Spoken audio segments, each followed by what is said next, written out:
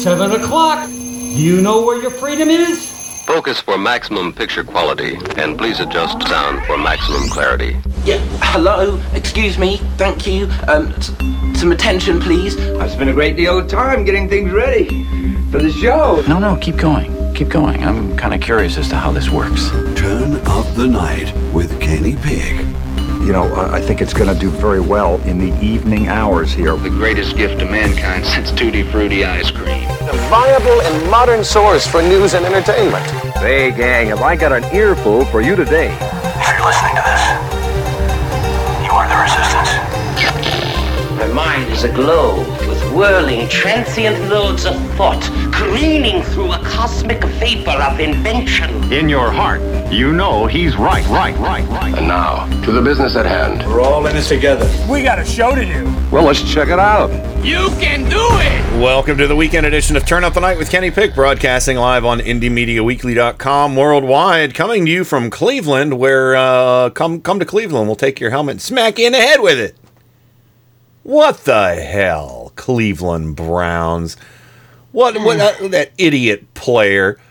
You don't fucking smack a guy in the head with his own helmet when he doesn't have a helmet. Oh, my God. That's not legal? It's like the first news story I woke up to today. Me too. Oh, my God. I don't even know. You know what? Look, I don't want to turn this into sports ball. Well, it's not going to happen. But I kind of saw some Pittsburgh players kicking those guys in the gut while they were on the ground. That was just, but seriously. Come on. I mean, I have no preference. You don't slam somebody in the head with the helmet. Yeah, but of course, this is Rain from Four Freedoms blog, Washington, D.C., the Beltway Bureau, the Beltway Bureau. Yeah, forgot the other name. I'm so sorry. The bubble. See, you started with sports, and I get all. Don't make me smack you with your own helmet. Joe Santor says, Grant, Pennsylvania, the Electric City. I'm really sorry. I'm fairly certain if Steamtown had its own national football team, they wouldn't smack people in the head with their helmets. They might. They might. They might? They might. But that's awful. I mean, jeez. That was the I never had to worry about it because I always played without a helmet. The slow-mo of that was terrifying. So that was awful. That was terrible. But anyway, I would like to start the show with something that you might have missed with all the impeachment talk and everything. Here is some breaking news from earlier today from Anderson Cooper and Shimon Prokupecz. Breaking news on Roger Stone. I want to go to Shimon Prokupecz for the latest on that. Shimon? Yeah, that's right, Anderson.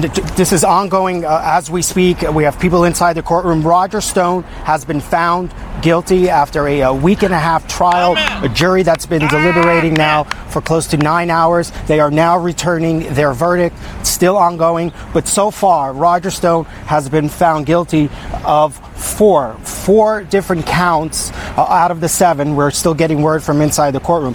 He's been found guilty of making false statements.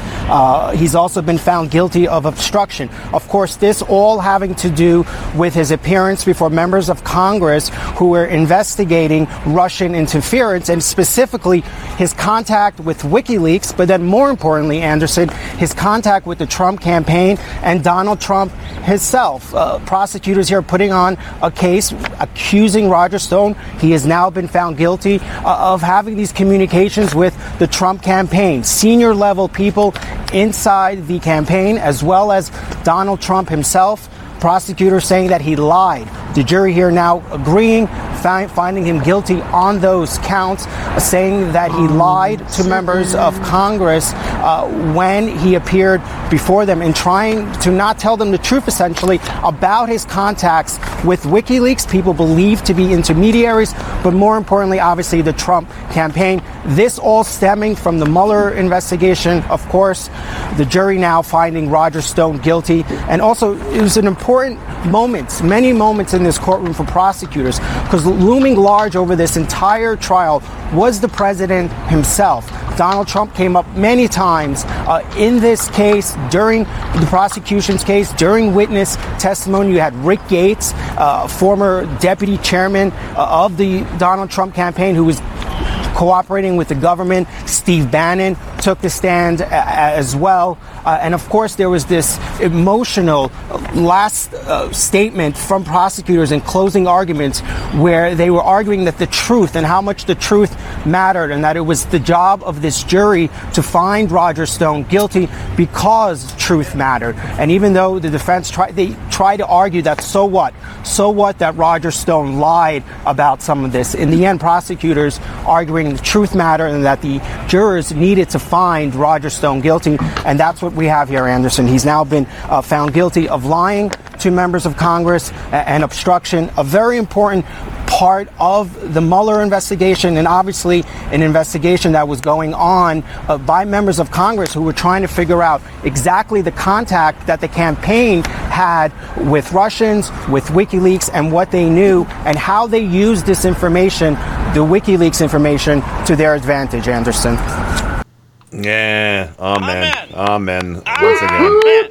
Roger Stone is guilty. He's guilty. That was early today, so he is guilty on all 7 counts, just so everybody knows. And I got a call from my buddy Mort today, and I was just going to steal this joke outright, but I didn't.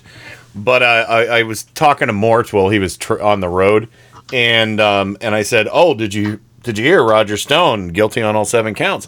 He's like, "Oh, wow, no." And then I made a joke about his back tattoo. I said his cellmate might want to do some target practice with his Nixon tattoo. And Matt said his roommate's going to put lipstick on that Nixon tattoo. Oh, yeah.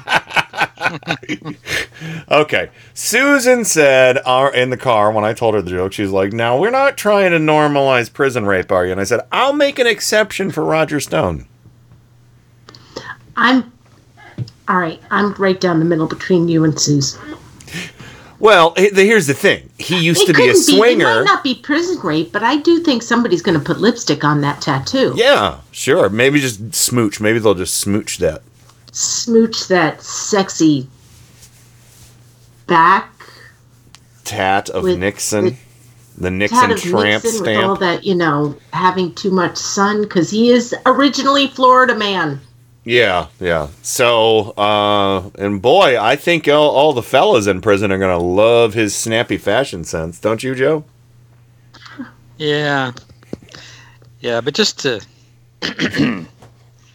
take the edge off this a little bit, here's the future of Roger Stone. 3 minutes ago, Trump just cleared three war criminals of their crimes. Oh, who? What? This is breaking news? Mm-hmm. Okay, Who?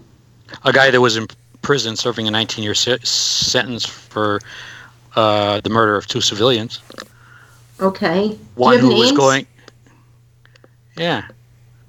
This is just blown my mind. I can't believe this. One's named Clinton Lawrence, Army lieutenant, was in Leavenworth serving a 19-year sentence for the murder of 2 civilians. He ordered the dropping of murder charges against Major Matthew L. Golston, an Army Special Forces officer who was going to go on trial for murder in December. Mm-hmm. And he reversed the demotion of Chief Petty Officer Edward Gallagher, a Navy SEAL acquitted of murder charges but convicted of a lesser offense in a high-profile war crimes case in the summer. Yeah, that was the recent one, right? Mm-hmm. No, that was in the summer. The move signaled that the Commander-in-Chief, Mr. Trump, intends to use his power as ultimate arbiter of military in ways unlike any other president in modern times. But, I could totally believe that. He's going to keep doing that.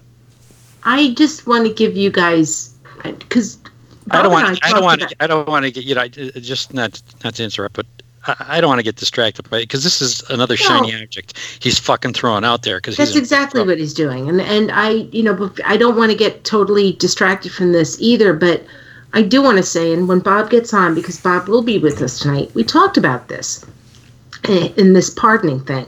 It should be noted that he has not pardoned Paul Manafort. And I don't think that he is going to come out and pardon Roger Stone. Well, we'll Not see. now. We'll see. But anyway, yeah. So Roger Stone, it was nice knowing you. Maybe I'll finally finish watching that documentary about you, buddy. But okay, so now that's going to be real popular in the prison population. Oh, sure, yeah. They can learn about his swinger lifestyle, and they'll be like, "Oh, you did that? Okay, well, we can share you.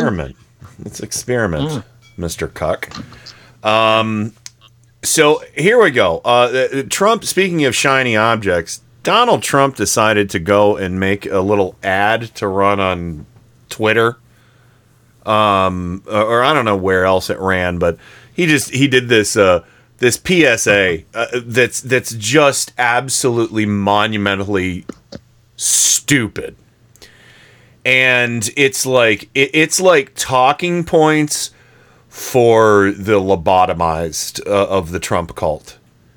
It's so dumb. It's so pathetic. And yeah. So listen to this. This is Trump trying a shiny object, but it really was just a rusty old bottle cap. What's going on now is the single greatest scam in the history of American politics. The Democrats want to take away your guns. They want to take away your health care. They want to take away your vote. They want to take away your freedom. They want to take away your judges. They want to take away everything. We can never let this happen. We're fighting to drain the swamp, and that's exactly what I'm doing. And you see why we have to do it. Because our country is at stake like never before. It's all very simple. They're trying to stop me because I'm fighting for you, and I'll never let that happen. He'll never fight for you? Into your pants. He's not fighting for me. Well, he said he'd never let it happen. He says, I'm fighting for you, and I'll never let that happen. Oh, that's true. That's true. Here's the thing. Shortly after that came out, the original version of that, which was longer, because that was only 37 seconds, but a longer version came out, which is like almost 3 times as long. And you won't believe the hyperbole he's using in this one. I'm glad they edited it down, but this is the original version. What's going on now is the single greatest scam in the history of American politics. The Democrats want to take away your guns. They want to take away your health care. They want to take away your Rocket Man. They want to take away your tip top. They want to take away your best words. They want to take away your vote. They want to take away your oranges. They want to take away your Space Force. They want to take away your infantrymen. They want to take away your freedom. They want to take away your McClunky. They want to take away your judges. Took over the airports. It did everything it had to do. They want to take away your chocolate cake. They want to take away your Trump steaks. They want to take away everything. We can never let this happen. We're fighting to drain the swamp, and that's exactly what I'm doing. And you see why we have to do it. I'm not a baby. Because our country is at stake. When it comes to great stakes, I've just raised the stakes. The Sharper Image is one of my favorite stores with fantastic products of all kinds. That's why I'm thrilled they agree with me. Trump steaks are the world's greatest steaks, and I mean that in every sense of the word. And the Sharper Image is the only store where you can buy them like never before. It's all very simple. They're trying to stop me because I'm fighting for great steaks and chocolate cake, and I'll never let that happen. The best. Oh, yeah. I mean, I am so glad they trimmed that down.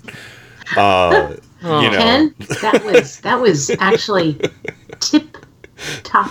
That was a tippy top. Tip top shape. We call it sometimes tippy top shape. Oh my God. Yeah. That was old. Clever cut-ins there, Ken. It was good. I swear, it leaked on the internet last night, and I found it. Something leaked today. Something. Yeah, something. A lot of things leaked today. Pretty sure it was Donnie in his diapers. But... Oh my God. Well, here's the thing. What we don't. I have so much audio for you guys right now. Okay. But what I'm going to do is right now we're going to kind of do a lightning round of kind of off-topic stuff that I have. That's why I threw that one out there. But We have there's the brain trust of old white uggos on Fox News. Old white uggos. So that's Joe DeGeneva, Victoria Tensing, and they were on with Lou Dobbs. So this is Fox Business Channel. But not the liberal Fox channel. Wait, this is a lineup to behold. Oh, I know. Again, yes, pasty old white uggo Trump cultists.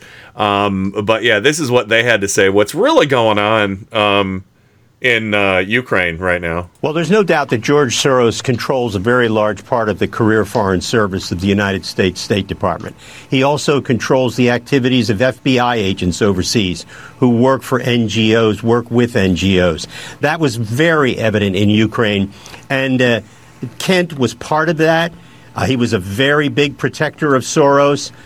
His testimony today showed this kind of stern sort of discomfort with not being included in certain discussions. But the truth is, George Soros had a daily opportunity to tell the State Department through Victoria Nuland what to do in Ukraine. And he ran it. Soros ran it.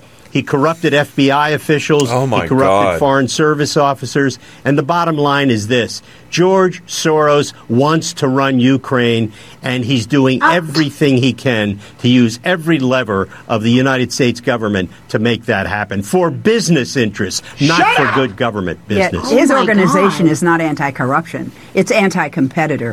It goes after people who compete with George Soros in the name of anti-corruption. Shut up! Oh my God, I don't care! Yeah. Well, at least they gave us a lot of evidence, right? They had a lot of had the receipts there, right? They had some words and the receipts. I mean, they had evidence.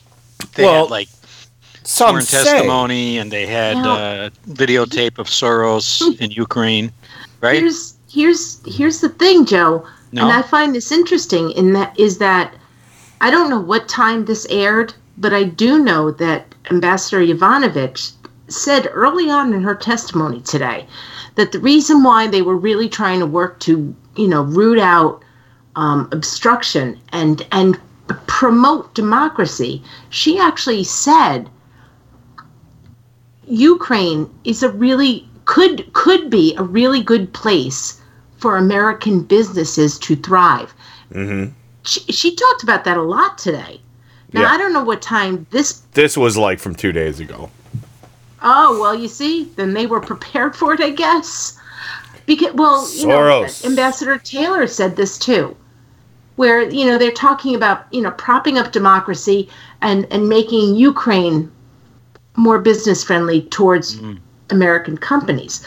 It doesn't matter if it was today or the other day, but the fact that they're doing this, they literally are setting up a Soros conspiracy theory. Well, and that they're working with Steve King too. I would venture to say that they're working with Steve King because Steve King tweeted out pictures of George Soros' son, Alexander Soros, and accused Alexander Soros of being the whistleblower. Yeah. Yeah, he's no. Did you see that, Joe? I did. I saw the picture and I saw their attempt. And they also did out the real whistle. Well, I don't know if he's the real one, but they're trying to. They're trying to. Yeah. And with Soros, between him and Saul Alinsky, they're really the ghost of Saul Alinsky, I should say. Oh yeah. They've been all over Europe trying to, take over, put socialism, communism. Oh gosh, so pedophilia, much. All that. Necrophobia, Oh jeez, yuck. Fear of the dead. Yeah. I didn't mean necrophobia. I mean necrophilia. Fear of the dead. Fear of the Dead, starring George Soros and the ghost of Saul Alinsky. Boogity boogity. Ultimately, just anti-Semitic dog whistles. Well, I mean, why are they bringing up Soros? What? They need a boogeyman. They need a boogeyman. Two words. Two words, Rain. Rich Jew. Yeah, anti-Semitism. Mm-hmm. Yep. He's a perfect foil. So for them. Perfect foil. Well, as is Saul Alinsky, for that matter. Well, let's see what he wrote a book with radicals in it. Sure. So here's one. James Rosen, a Sinclair News reporter. That's an upright news organization. I know that. Yeah. Well, Nancy Pelosi, she just kind of slapped him down. It was beautiful. But here you go. Legal rights of the whistleblower should prevail in this political setting over those of President Trump, who should ordinarily enjoy a right to confront his accuser. Well, let me just say this. I'll say to you, Mr. Republican Talking Points, what I said to the President of the United States. When you talk about the whistleblower, you're coming into my wheelhouse. I have more experience and intelligence than anybody in the Congress, anybody's ever served. 25 years on the committee as top Democrat, ex officio, as speaker and leader. I was there when we wrote the whistleblower law. The whistleblower is there to speak truth to power and have protection for doing that. And any retribution or harm coming to a whistleblower undermines our ability to hear truth about power. So I will defend the rights of the whistleblower vehemently. But why should they prevail over the president? Well, the president can come. If he has a case to make, does he want to come speak? Does he want to present in writing or speak to the committee about his what might be exculpatory for him? He has that right to do. But nobody, president is not above the law. President will be held accountable, and nobody should have the right to endanger whistleblowers. And that is the system that I will defend. And the American people understand that. Yeah, so there you go. Okay, now watch this. I'm just going to break the wrist and walk away. Break the wrist, walk away. And sorry about all the noise in that audio clip. Apparently, there were 20 people trying to solve Rubik's Cubes around her when she was talking to him. So, what the hell was that? I like when she said, anything that's exculpatory, Mr. President, that means anything that could prove your innocence. Yeah. And she looked right at the camera. She spoke directly to the camera. It was like she leapt out and into Donald Trump's head. That was brilliant. Yeah, exactly. But I love that she called the reporter Mr. Republican Talking Point. Oh, yeah. I hope I'm half as sharp as her when I'm 78. Oh, my God. Really do. Half. Damn. Just half. I just want Thank you, Madam Acting President. Holy shit. You should see the Fox News. Could you see Fox News explode when she's sworn in?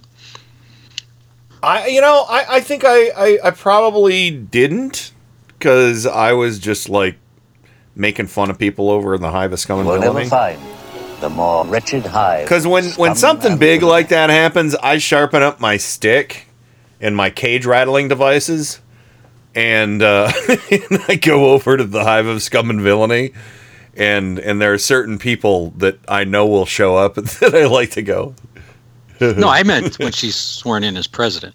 Oh, when she's sworn in as president. Oh, I thought you were saying when she became speaker again. Never mind. Oh no, there might be mass suicides over there. Yeah. I don't know. Brett Baer and Chris Wallace might be well, you all can die. You all can die, but we are going to remain standing, because Brett Baer actually didn't defend the president today. No, I got that audio. I have audio from Brett Baer from today and from Chris Wallace on Wednesday. Not what he said today, but about Taylor and Kent. There and I got some stuff from. Well, let me see. I think I have time for this. The clip from Napolitano. Yeah, let's play this clip, because this is the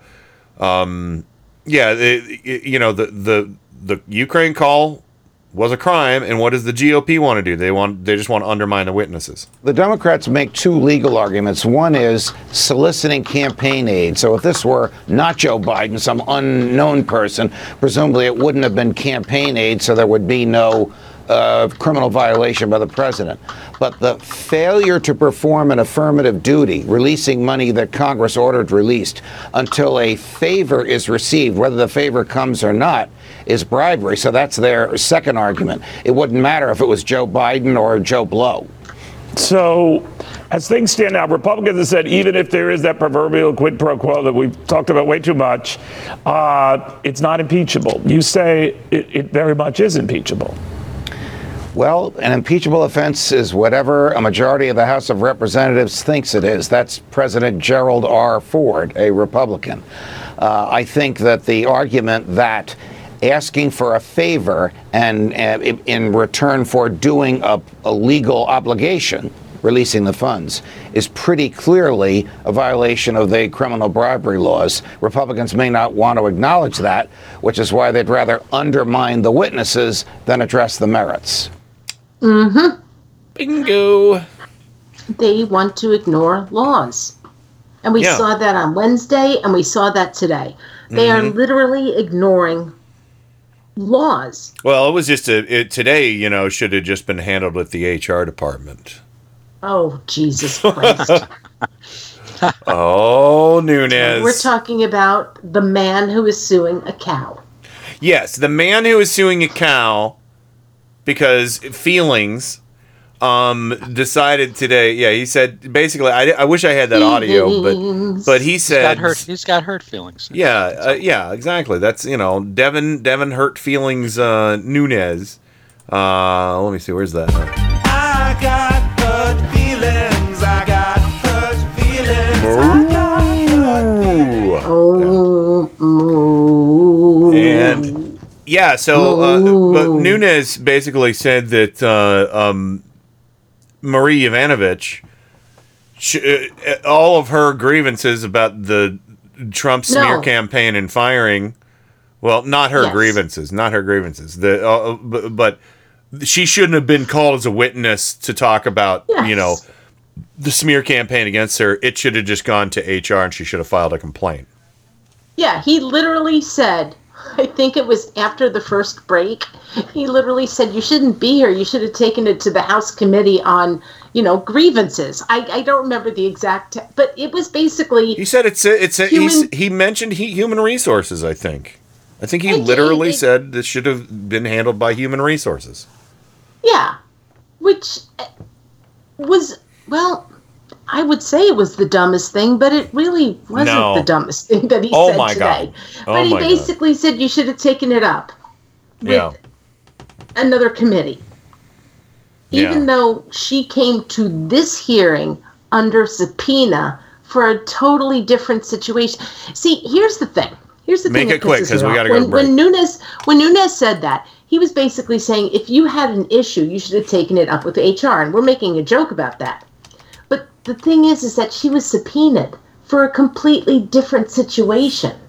And it was because of that completely different situation that we learned that she was actually the victim of what Trump and the three amigos and Rudy Giuliani were doing.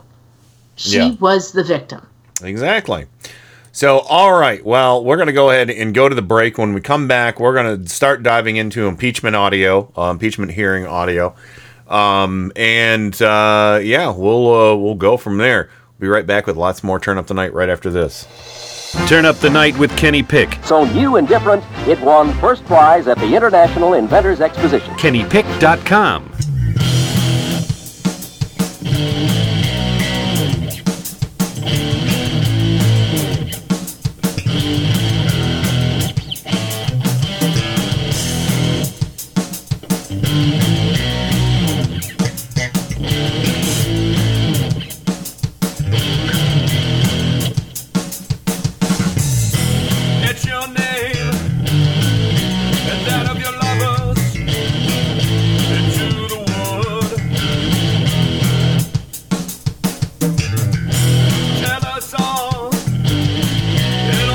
Die. 1, 2, 3.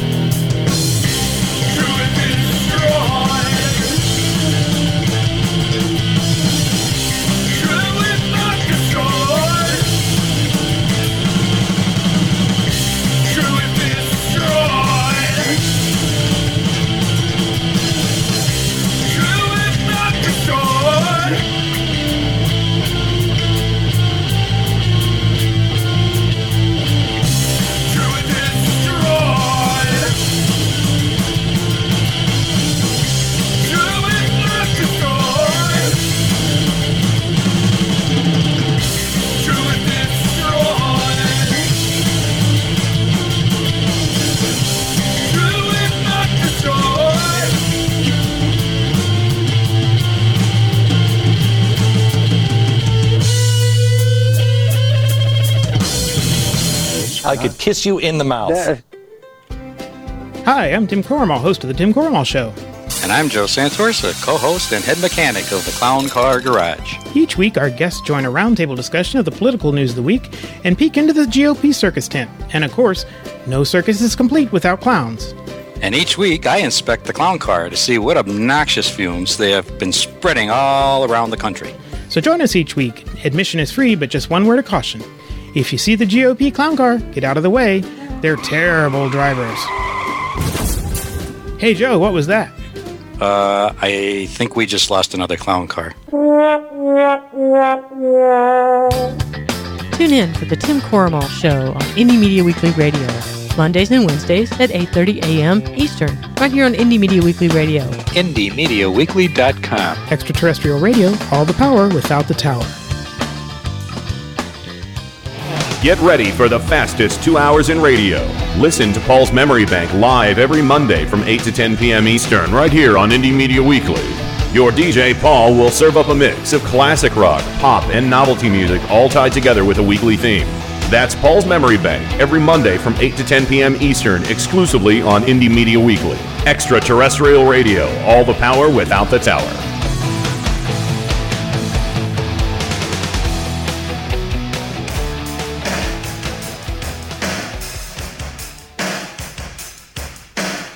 Hey, this is Brad Friedman from BradBlog.com and the Bradcast, heard right here on Indie Media Weekly. Thanks for supporting truly independent media, right here on Indie Media Weekly. Hey, I'm Rick Beatty. And I'm Nick Sadler. And I am Jody Hamilton. We are From the Bunker. So we do a 1 hour weekly podcast. We get to speak our mind about stuff from a liberal perspective. We will be on Indie Media Weekly Saturdays at 5 p.m. Eastern. We are so excited. If you don't have any right-wing friends, you'll feel at home with us. From the Bunker. With Jody Hamilton. Nick Sadler. And Richard Beatty. On Indie Media Weekly Saturdays at 5 p.m. Eastern. This is Indie Media Weekly, extraterrestrial radio, all the power without the tower.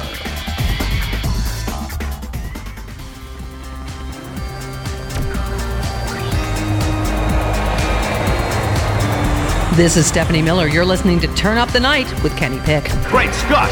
What is that? It's really weird, but it's also the coolest fucking thing I've ever heard in my whole life. It's terrible, by the way, totally overproduced. The first known instance of a man who was killed because he had lousy ratings. Oh my God!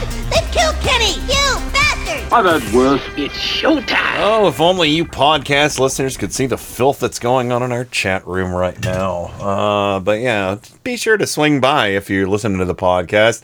Of course, our show's on every Tuesday and Friday, 7 to 10 p.m. Eastern, right here on Indie Media Weekly. And, of course, welcome back to Joe Santorsa, Scranton, Pennsylvania, the Electric City. Hello there, sir. Just wondering about that ass tattoo. Oh, well, yeah, it's yes, it's what comes out of that mouth all the time. I'll tell you. Oh, it sure is. Yeah. Yeah, I'm gonna reserve my comments. Yeah. And of course, Rain from Four Freedoms blog, Washington, D.C., the Beltway Bureau, the Bubble, the Swamp. And thank you for that lovely illustration of Roger Stone's lower tattoo. Sorry. His stupid Nixon below regular Nixon tattoo. It is vulgar, but it is apt. It's very apt. So anyway, welcome back to the show. My God. Real quick programming note, Gods and Monsters is back. So I'm still working on the playlist. So there's a lot of bands that start with A, B, and C. But there are other bands I'm just going alphabetically through. But it's not just I'm putting things in alphabetically. There are a lot of bands with other letter names, but I'm going through and I'm adding a lot of things that are alphabetical after I go. I did all my favorite bands, and now I'm going back and there's bands that I had that only have like one album and stuff like that, or I've forgotten about, because I have thousands and thousands and thousands albums that I'm culling together, and I have to be careful about how much space I'm taking up. So, and I think I probably went a little too hog wild on the ABC bands already. But the mix was good today, though. It sounded great. Nice variety. I'm cutting out some more popular stuff. I probably won't be playing. I won't be putting in like Metallica and Guns N' Roses and stuff like that. But anyway, welcome back, and of course, this is day 5 of having Tennessee in the house, and it's a lot better, but there's still tensions. I think it's really funny because I think he's just kind of like, he'll like walk right up to the other cats now and just do nothing. And the other cats will be like, oh, we're tough. And they don't do anything. And he's just like, okay, I like watching the weird stuff you do, but I know you're not going to hurt me. So they're just like, look how slow we're walking near you. Look at us. We're slow and we're going to go sometimes. You know, like they all have their dumb different noises. They hiss and they grunt and moan. And I like when they talk to birds. When cats talk to birds. Your doctor kind of did that to him today, that chattery little thing. Yeah. Yeah. So, it's like Mark Levin. Ack, ack, ack, ack.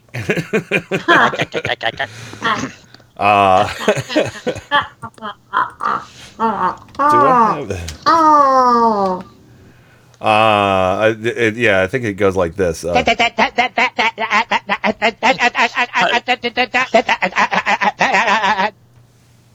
That's almost it exactly. Yeah, that's what cats do when they see birds outside. When they see a bird. That's almost perfect. It really is. It is. That's really close.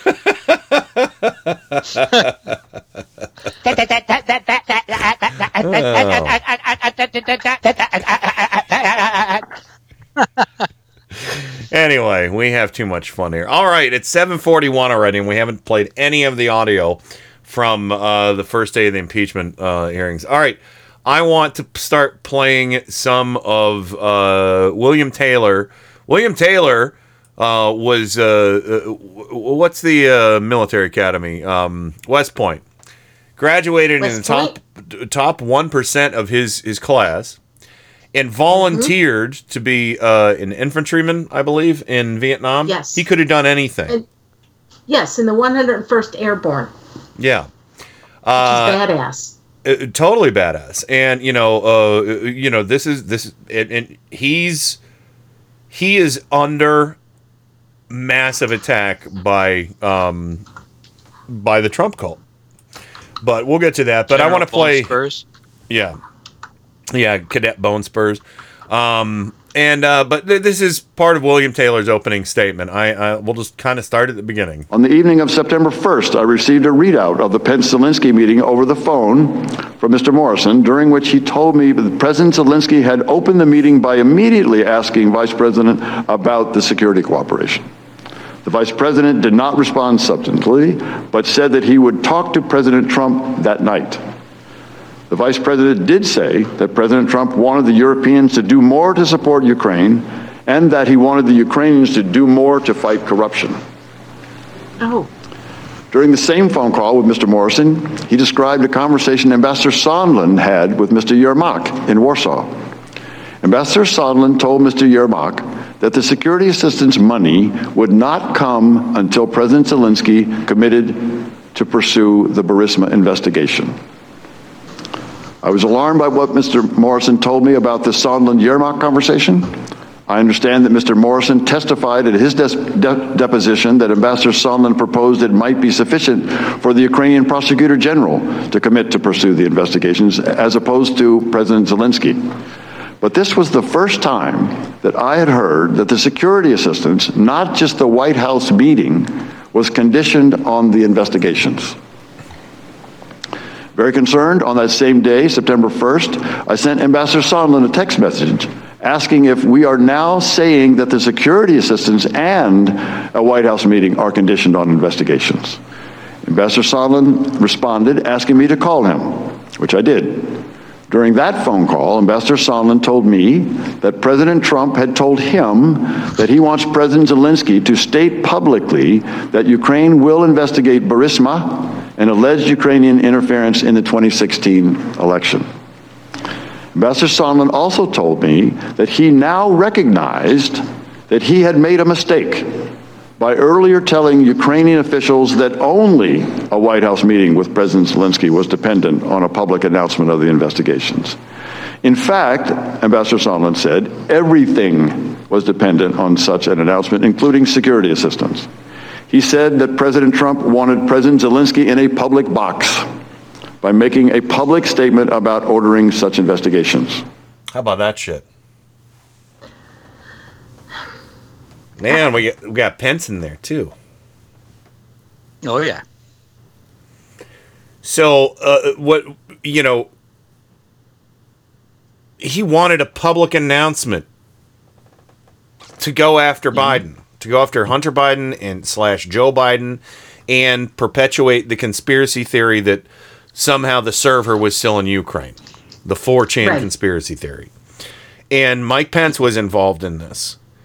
And this is insane.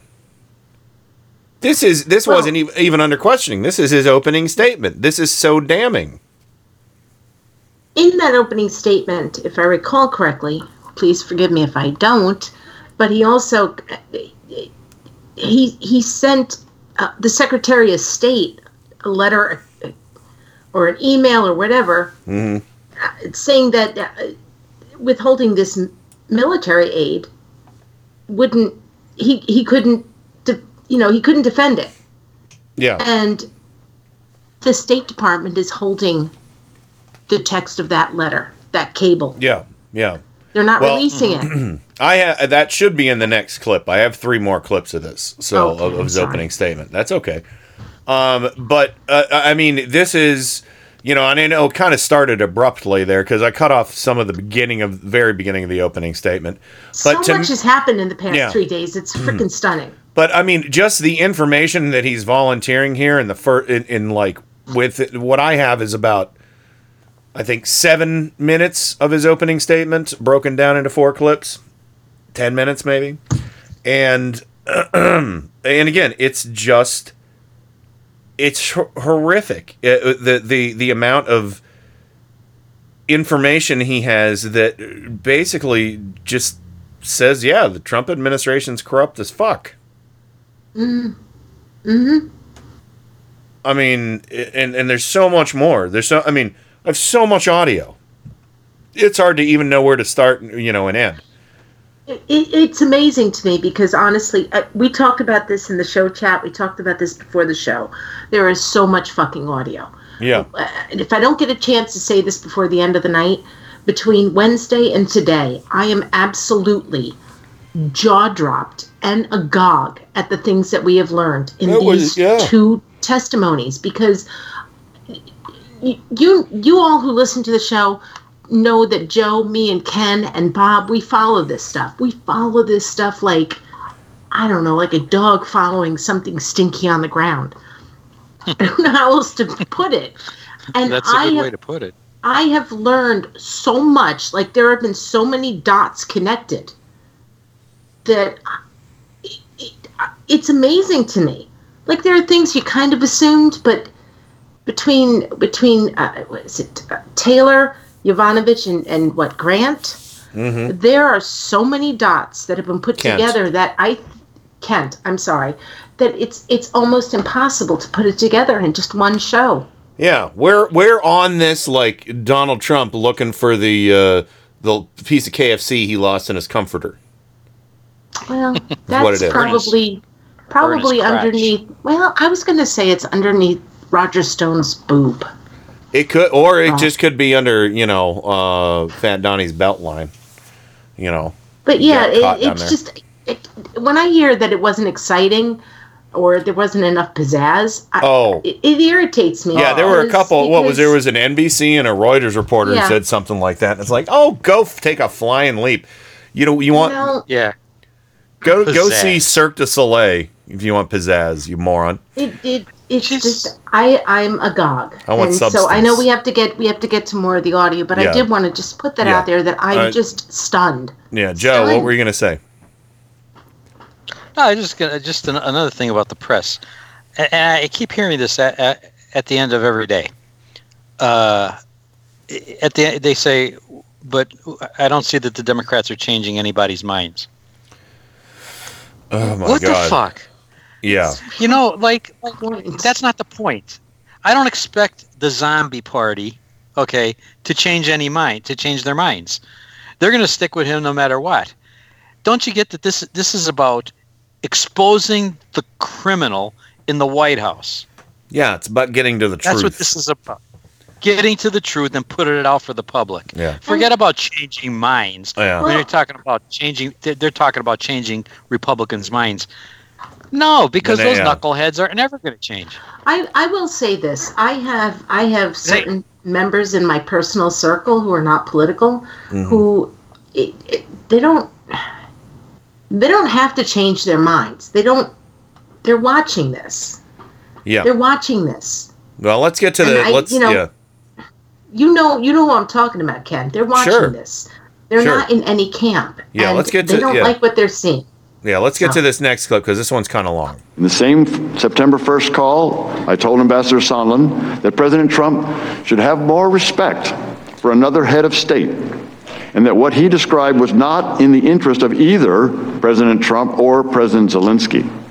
At that point, I asked Ambassador Sondland to push back on President Trump's demand.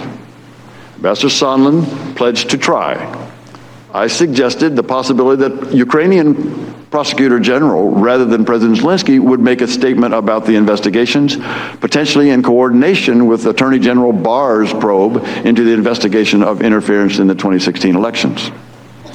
The next day, September 2nd, Mr. Morrison called to inform me that Mr. Daniluk had asked him to come to his hotel in Warsaw. Mr. Daniluk expressed President Zelensky's concern about the possible loss of U.S. support for Ukraine. In particular, Mr. Morrison relayed to me that the inability of any U.S. officials to respond to the Ukrainians' explicit questions about security assistance was troubling them. I was experiencing the same tension in my dealings with the Ukrainians, including a meeting I had with the defense minister that day. On September 5th, I accompanied Senators Johnson and Murphy during their visit to Kyiv. When we met with President Zelensky, his first question to the senators was about the withheld security assistance.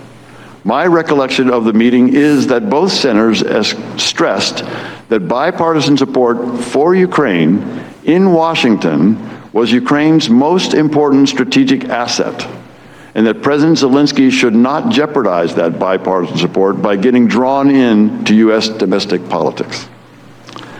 I had been making, and continue to make, this point to all of my official Ukrainian contacts. But the odd push to make President Zelensky publicly commit to investigations of Burisma and alleged interference in the 2016 election showed how the official foreign policy of the United States was undercut by the irregular efforts led by Mr. Giuliani. 2 days later, September 7th, I had a conversation with Mr. Morrison in which he described a phone conversation earlier that day between Ambassador Sondland and President Trump. Mr. Morrison said that he had a sinking feeling after learning about this conversation from Ambassador Sondland. According to Mr. Morrison, President Trump told Ambassador Sondland he was not asking for a quid pro quo. But President Trump did insist that President Zelensky go to a microphone and say he is opening investigations of Biden and 2016 election interference, and that President Zelensky should want to do this himself. Mr. Morrison said that he told Ambassador Bolton and the NSC lawyers of this phone call between President Trump and Ambassador Sondland. The following day, on September 8th, Ambassador Sondland and I spoke on the phone. He confirmed that he had talked to President Trump, as I had suggested a week earlier, but that President Trump was adamant that President Zelensky himself had to clear things up and do it in public. President Trump said it was not a quid pro quo. I believe this was the same conversation between Ambassador Sondland and President Trump that Mr. Morrison had described to me on September 7th. All right, so where the hell are you, John Bolton? Why aren't you testifying? Yeah, this is starting to piss me off. He's a big, big man, goes out and gives a speech or something like that. Talks shit about Trump on social media or whatever, or on cable news or something. But no, he can't go testify. It was at a paid. Oh, paid. He was paid for the speech. Speaking engagement. Great. Yes.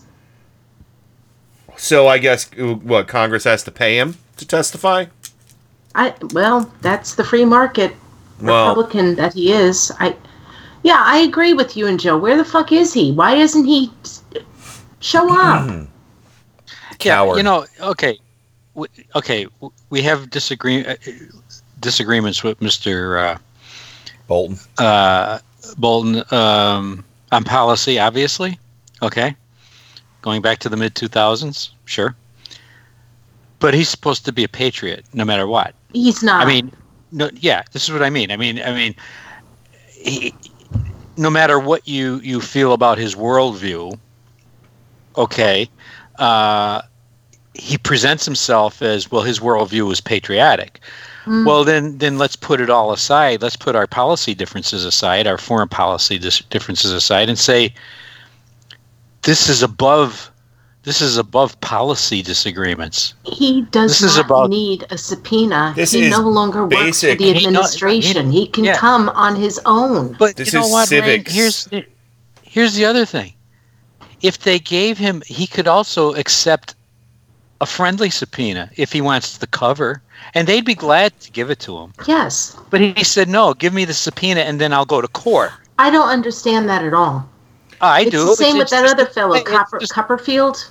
Kupperman. Yeah, that's his aide. It's a delay tactic. Because, you're going to go to court, and you're going to ask a court to tell you who you should listen to. And the court's going to say the subpoena. And then you're going to say, well, then I'm going to appeal that. And then it's going to go to appeals court. And they're going to tell you, you should follow the subpoena. And then you say, well, now we'll go to the Supreme Court. And that'll be like next October. Yeah, it could be next October. And all of that, and I'm not defending him, but all of that from, just a political strategy or just a strategy would have made sense, except that we found out that John Bolton has a book deal. Oh, of course. Of course. Speaking of book deals, none of that makes sense. Speaking of book deals, what a great week for Don Jr.'s book to come out, huh? Oh. So I know it debuted at number 1 in the New York Times, but there were a whole bunch of buyouts by the RNC and a bunch of other groups. So it had that little cross on the New York Times list, which says bulk buys. Bulk buys. All right, let's get to the next clip. We should have just enough time to play this one and have a little bit of commentary. But this is William Taylor. Fuck John Bolton. William Taylor talking about Sondland and Volker's insane and stupid excuses for Trump in this whole quid pro quo, criminal case. Ambassador Sondland also said that he had talked to President Zelensky and Mr. Yermak and had told them that although this was not a quid pro quo, if President Zelensky did not clear things up in public, we would be at a stalemate. I understood a stalemate to mean that Ukraine would not receive the much-needed military assistance. Ambassador Sondland said that this conversation concluded with President Zelensky agreeing to make a public statement in an interview on CNN. Shortly after that call with Ambassador Sondland, I expressed my strong reservations in a text message to Ambassador Sondland, stating that my nightmare is that they, the Ukrainians, give the interview and don't get the security assistance. The Russians love it, and I quit. And I was serious. The next day, September 9th, I said to Ambassador Sondland and Volker that the message to the Ukrainians and the Russians we send with the decision on security assistance is key. With the hold, we have already shaken their faith in us. I also said I think it's crazy to withhold security assistance for help with the political campaign. Ambassador Sondland responded about 5 hours later that I was incorrect about President Trump's intentions. The president has been crystal clear, no quid pro quos of any kind. During our call on September 8th, Ambassador Sondland tried to explain to me that President Trump is a businessman When a businessman is about to sign a check to someone who owes him something, the businessman asks that person to pay up before signing the check. Ambassador Volker used the same language several days later while we were together at the Yalta European Strategy Conference. I argued to both that the explanation made no sense. Ukrainians did not owe President Trump anything, and holding up security assistance for domestic political gain was crazy, as I had said in my text message to Ambassador Sondland and Volker on September 9th. Just a businessman. There's no quid pro quo. I hate these people. Yeah. That's crazy. There's so much craziness with this. And I know we probably don't have to get into, we don't have time to get into the fact that Sondland is a businessman too. Yep. And but he bought his position. Yes, he did. Oh, he's just a businessman. For $1 million. $1 million. He wants, he just wants to see, how'd he put it? He wants, before he signs the check, he wants to see the money or something along those lines. Yeah, I don't even remember. That's bribery. That's extortion. Exactly. But no, it's not when you're a businessman. Well, I'm maybe just kidding. It's not, which is another discussion over the problem that we have with, these rich people in this country. Yeah. But it's a real problem because, and I'm sure we'll talk about this later in the show, people died because this money was withheld. Yeah, exactly. So they're dead. Nobody died in Watergate. I don't know. Joe, give us your last thoughts before we get a break. Let's go to break, and I'll give it to you on the other end. Okay. Oh. That's what Roger Stone's cellmate said. Yeah. I'm going to pass out lipstick to everybody. Get that lipstick out. All right. We'll be right back with more Turn Up the Night, the wildly inappropriate Turn Up the Night right after this. Turn Up the Night with Kenny Pick. Boy, that's getting to be a pain in the ass, isn't it? What kind of radio station is this? KennyPick.com. Light out, everybody. Every Sunday and Monday at 10:30 p.m. Eastern, Indie Media Weekly presents the Sci-Fi Double Feature with two old-time radio shows from the science fiction and horror genre. The Sci-Fi Double Feature every Sunday and Monday at 10:30 p.m. Eastern, right here on Indie Media Weekly.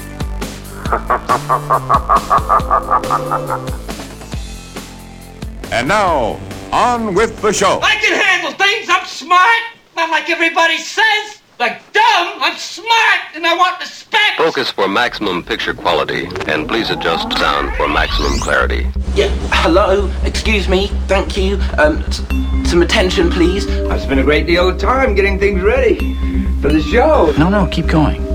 I'm kind of curious as to how this works. Turn Up the Night with Kenny Pick. I think it's going to do very well in the evening hours here. The greatest gift to mankind since Tutti Frutti ice cream. A viable and modern source for news and entertainment. Hey, gang, have I got an earful for you today? If you're listening to this, you are the resistance. My mind is aglow with whirling, transient loads of thought, careening through a cosmic vapor of invention. In your heart, you know he's right. And now, to the business at hand. We're all in this together. We got a show to do. Well, let's check it out. You can do it. What's going on now is the single greatest scam in the history of American politics. The Democrats want to take away your guns. They want to take away your health care. They want to take away your Rocket Man. They want to take away your tip-top. They want to take away your best words. They want to take away your vote. They want to take away your oranges. They want to take away your Space Force. They want to take away your infantrymen. They want to take away your freedom. They want to take away your McConkey. They want to take away your judges. Took over the airports. It did everything it had to do. They want to take away your chocolate cake. They want to take away your Trump steaks. They want to take away everything. We can never let this happen. We're fighting to drain the swamp, and that's exactly what I'm doing. And you see why we have to do it. I'm not a baby. Because our country is at stake. When it comes to great stakes, I've just raised the stakes. The Sharper Image is one of my favorite stores with fantastic products of all kinds. That's why I'm thrilled they agree with me. Trump steaks are the world's greatest steaks, and I mean that in every sense of the word. And the Sharper Image is the only store where you can buy them, like never before. It's all very simple. They're trying to stop me because I'm fighting for great steaks and chocolate cake, and I'll never let that happen. The best. I'm sorry, I had to play it again. So, welcome back to the weekend edition. Thank you. Welcome back to the weekend edition of Turn Up the Night with Kenny Pick, broadcasting live on IndieMediaWeekly.com worldwide, and of course Joe Santorsa, Scranton, Pennsylvania, Steamtown. Welcome back. You won't believe this, but I'm reading this. The guy that's testifying now, his opening statement. Oh. And part in the middle of the opening statement says, "Our work in Ukraine focused on 3 peelers." Oh, yeah. Oh, yeah. They're like the best. The best has 3 pillars. Yep. Very nice. That's what he says. And of course, Rain from Four Freedoms blog, Washington, D.C. Welcome back to the program. I just want everybody to know that tonight, Nancy Pelosi came out and said that Trump insults officials because of his own insecurity as an imposter. Oh, wow. Nice. And I got that headline's from Mediaite if you want to check it out. But boom, cool. boom, yeah, nice. boom. And last but not least, Bobber. Hello, Bob. Der Braumeister. Welcome, sir. Happy Friday. Happy Friday to you. Welcome back. Good to have you. And, so, Bobber, what do you think about that? The Democrats are going to take away your infanttrooping. Well, if I'd known I had an infanttrooping, I might be concerned. You don't have an infanttrooping? I was looking for my infanttrooping, and it might have been hiding under my hamburgers. I don't know. Do you have a McClunky? I do not have McClunky either. That's a big controversy with Disney Plus, McClunky, if anybody doesn't know.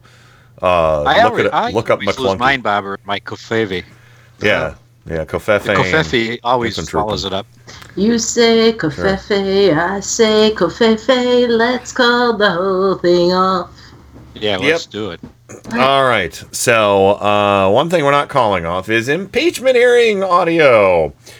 And I think that's all I'm going to play from the William Taylor opening statement, because I want to get into some of the back and forth from different participants, mostly Democrats, because the Republicans, it was just like, so Hunter Biden, isn't he dreamy?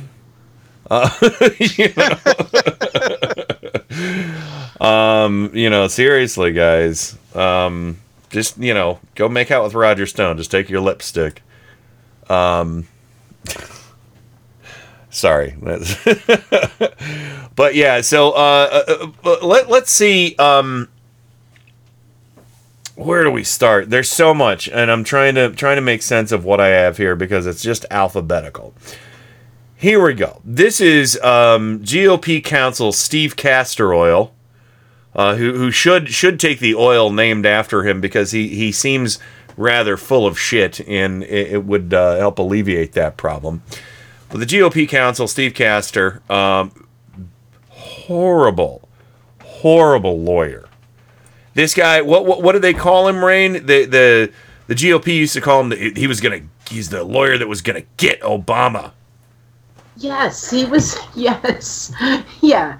According to Heavy.com, he was the guy who was going to get Obama. Did he done get got? He was the Benghazi lawyer. He was. Oh, he didn't done get got. He was.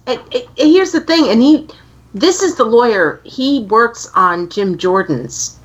He works for Jim Jordan. Yeah. Yeah, he was the Benghazi lawyer. Paul. He also, it was his plaster cast of his face that they used for the Joker movie. Oh, was it? I always wondered what the love child of David Schwimmer and Corey Lewandowski would look like, and now we know. Oh, you know. that's really good. Yeah.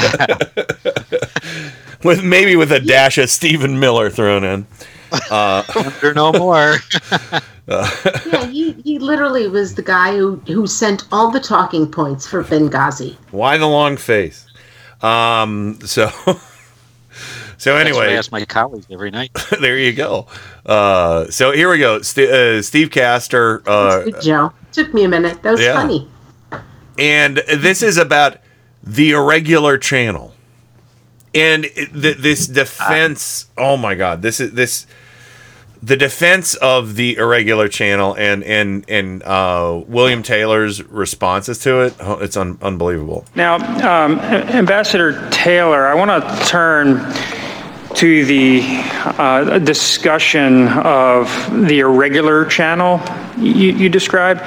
And in fairness, this irregular channel of diplomacy, it's not as outlandish as... Why would you use that word? It could be. Is that correct?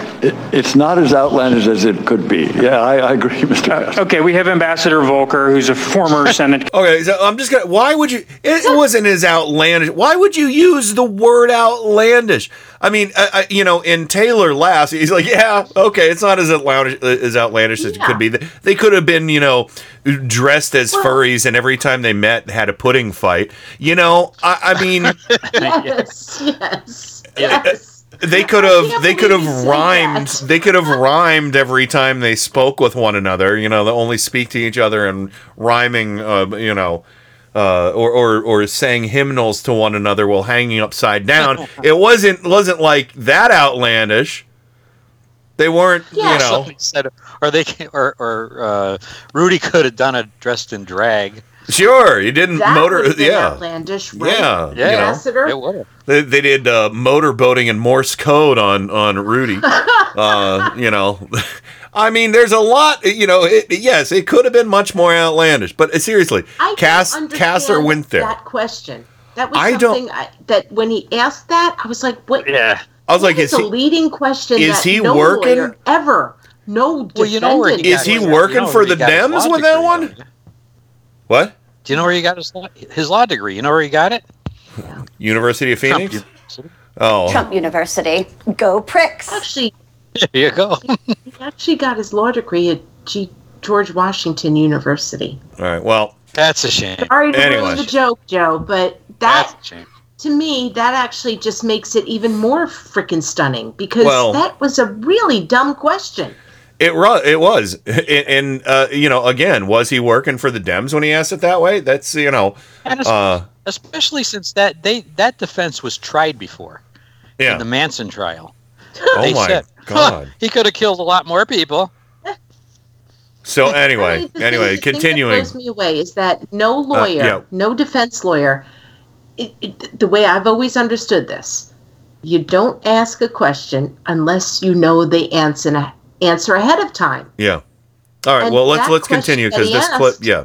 This clip's. I got a question. Yeah, I got another minute on this. Confirmed ambassador to NATO, longtime State Department diplomat, and you've known Ambassador Volker for years, correct? That's correct. A man of unquestioned integrity, correct?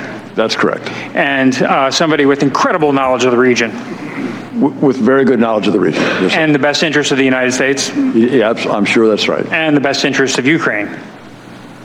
His first priority is clearly the United States. Okay.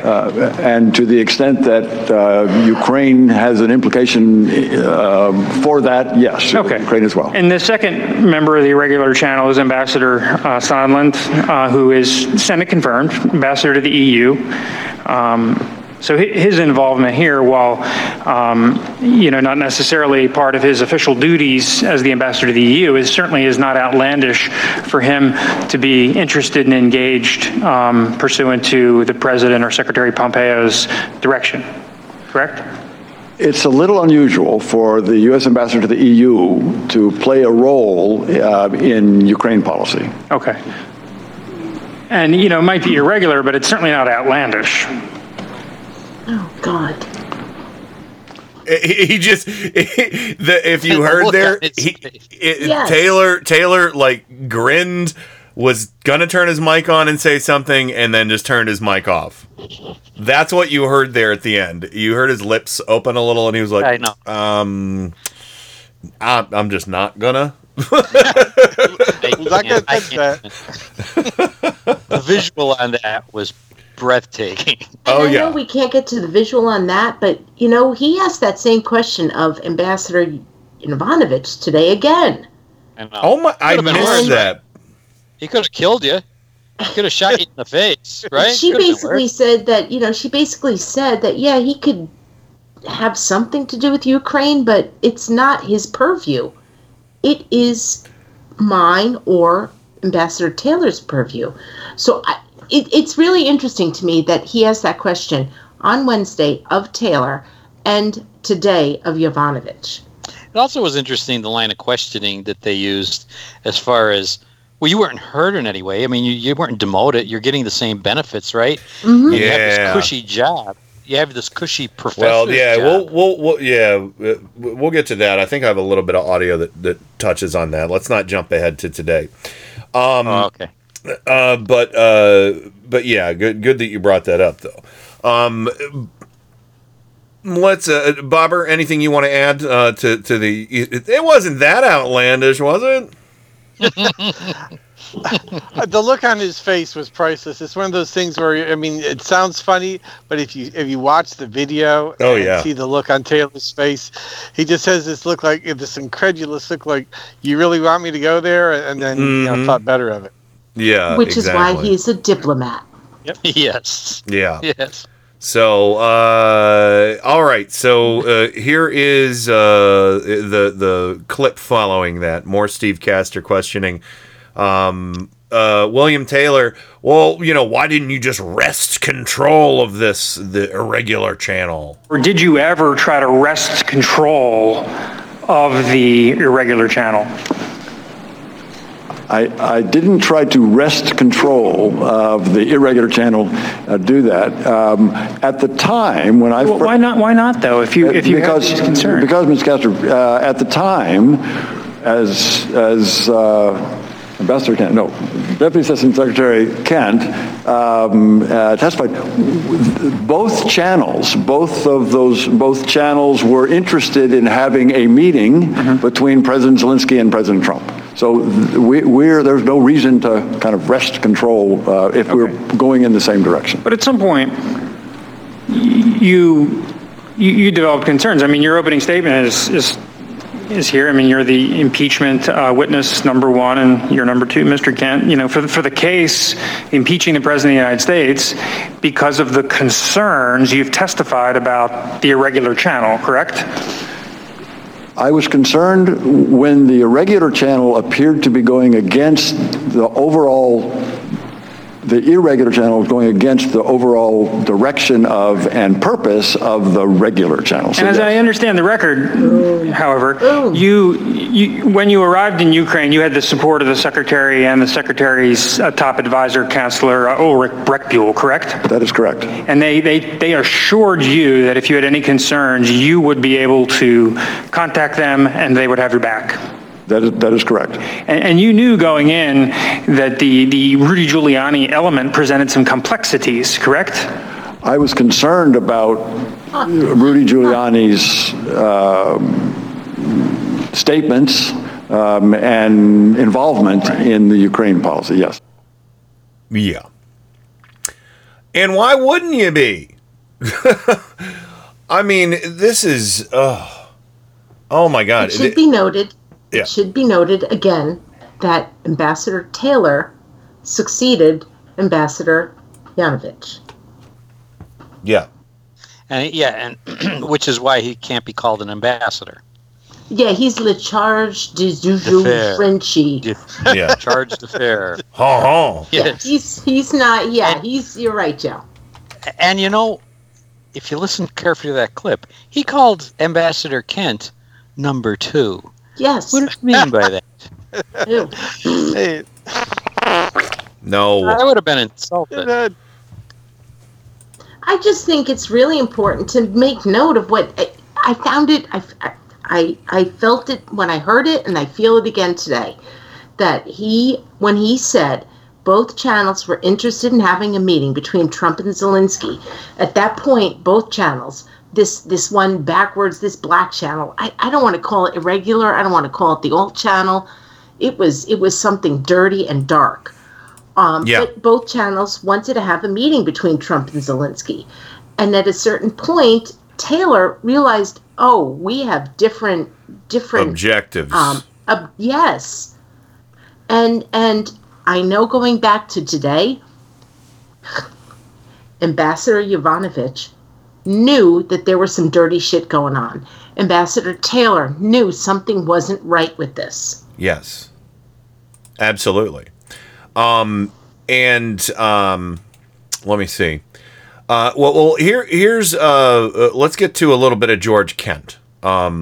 Since we got through that, unless Bobber, is there anything you want to add? No, I already mentioned. Okay. Oh, sorry. I'm losing track of who said what. So George Kent and the House Intel counsel, Daniel Goldman. Daniel Goldman's awesome, by the way. Mm-hmm. Yes. They bust wide open the 4chan CrowdStrike conspiracy theory that Trump's been trying to push. So here's that. When he talks about this CrowdStrike and the server, what do you understand this to be a reference to?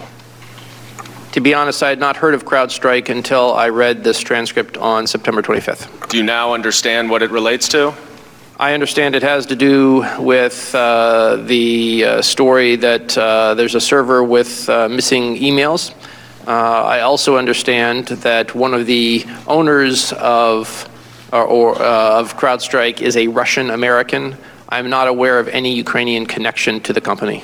Now, are you aware that this is all part of a larger allegation that Ukraine interfered in the 2016 election?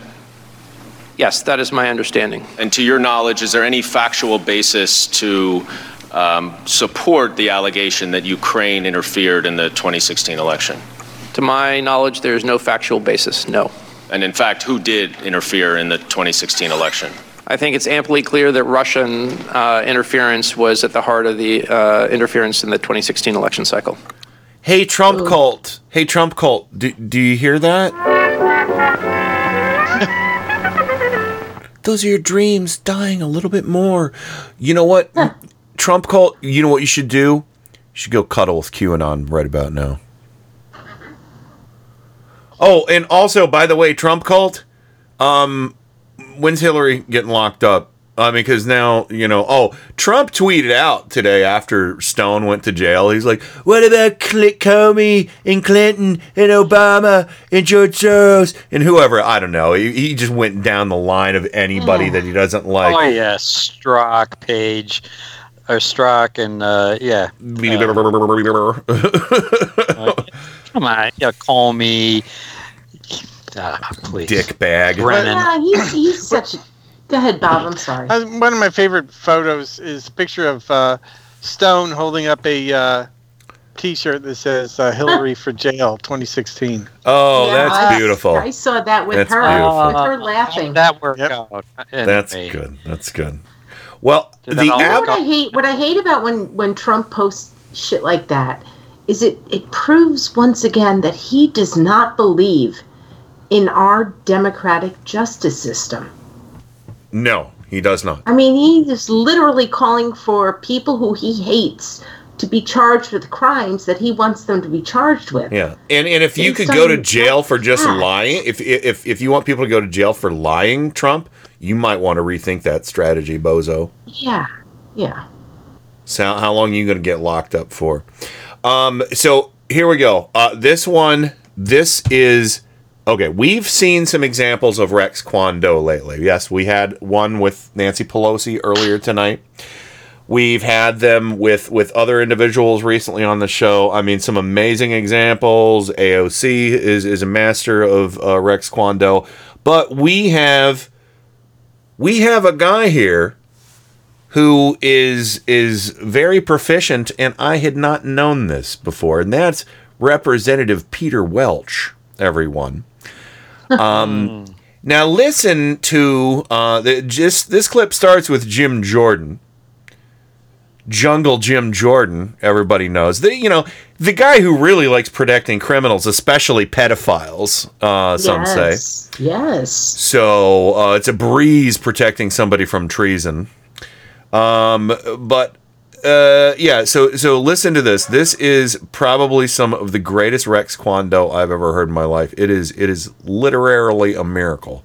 I meant to say literally. It's a Mr. Show joke. Anyway. There is one witness that they won't bring in front of us. They won't bring in front of the American people. And that's the guy who started it all, the whistleblower. Nope. 435 members of Congress, only one gets to know who that person is. Only one member of Congress has a staff that gets to talk to that person. The rest of us don't.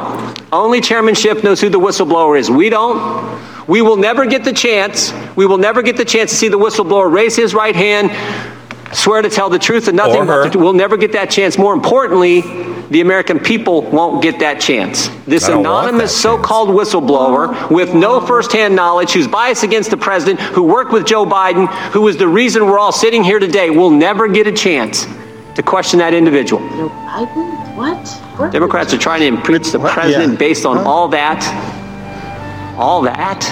11 and a half months before an election.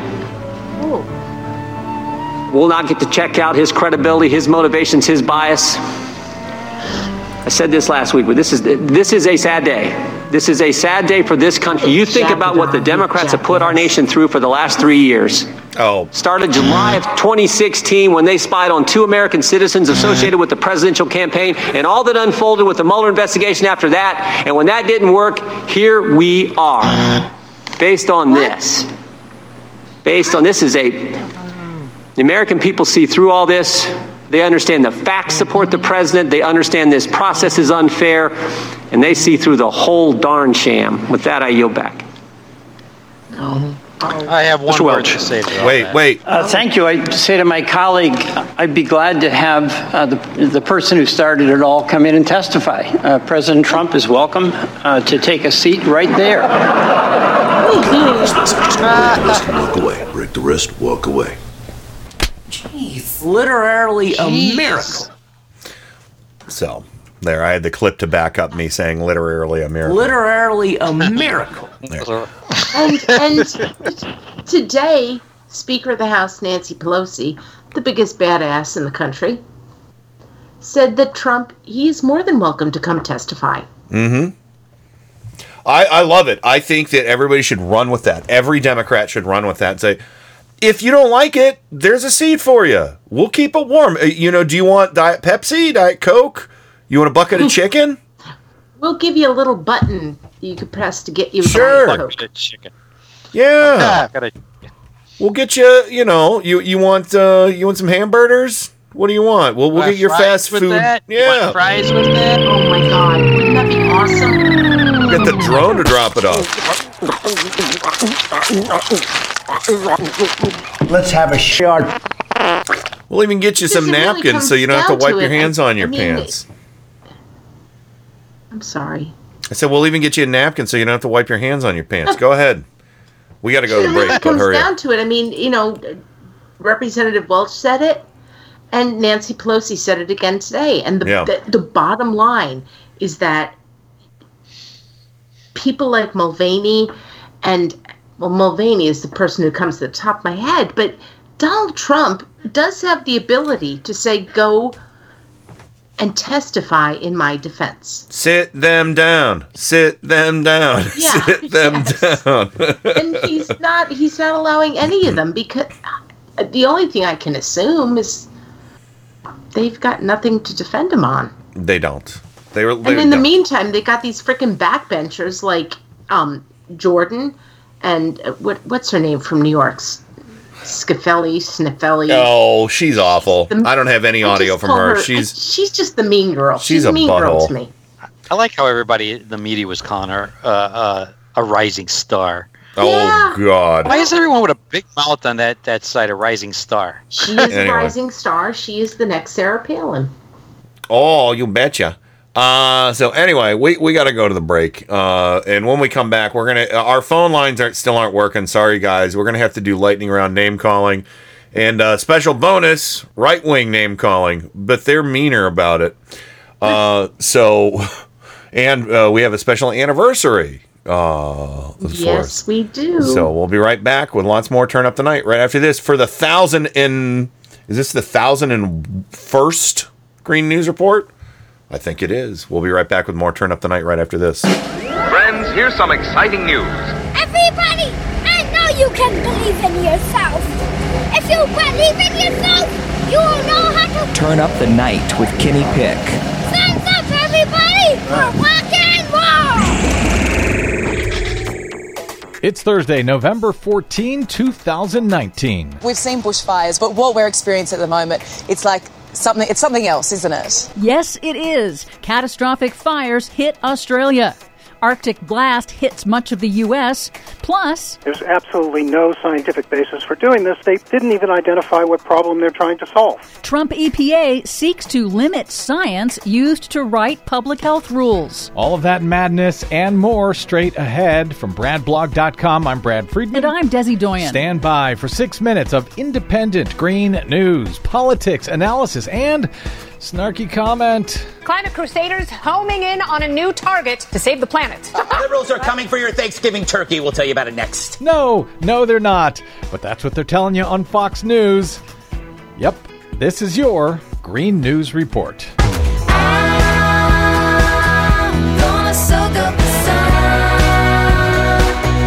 Okay, Desi Doyen, over on Fox News, they must really, really not want to talk about impeachment, because on every single show over there, they're talking about liberals coming to steal your Thanksgiving turkey.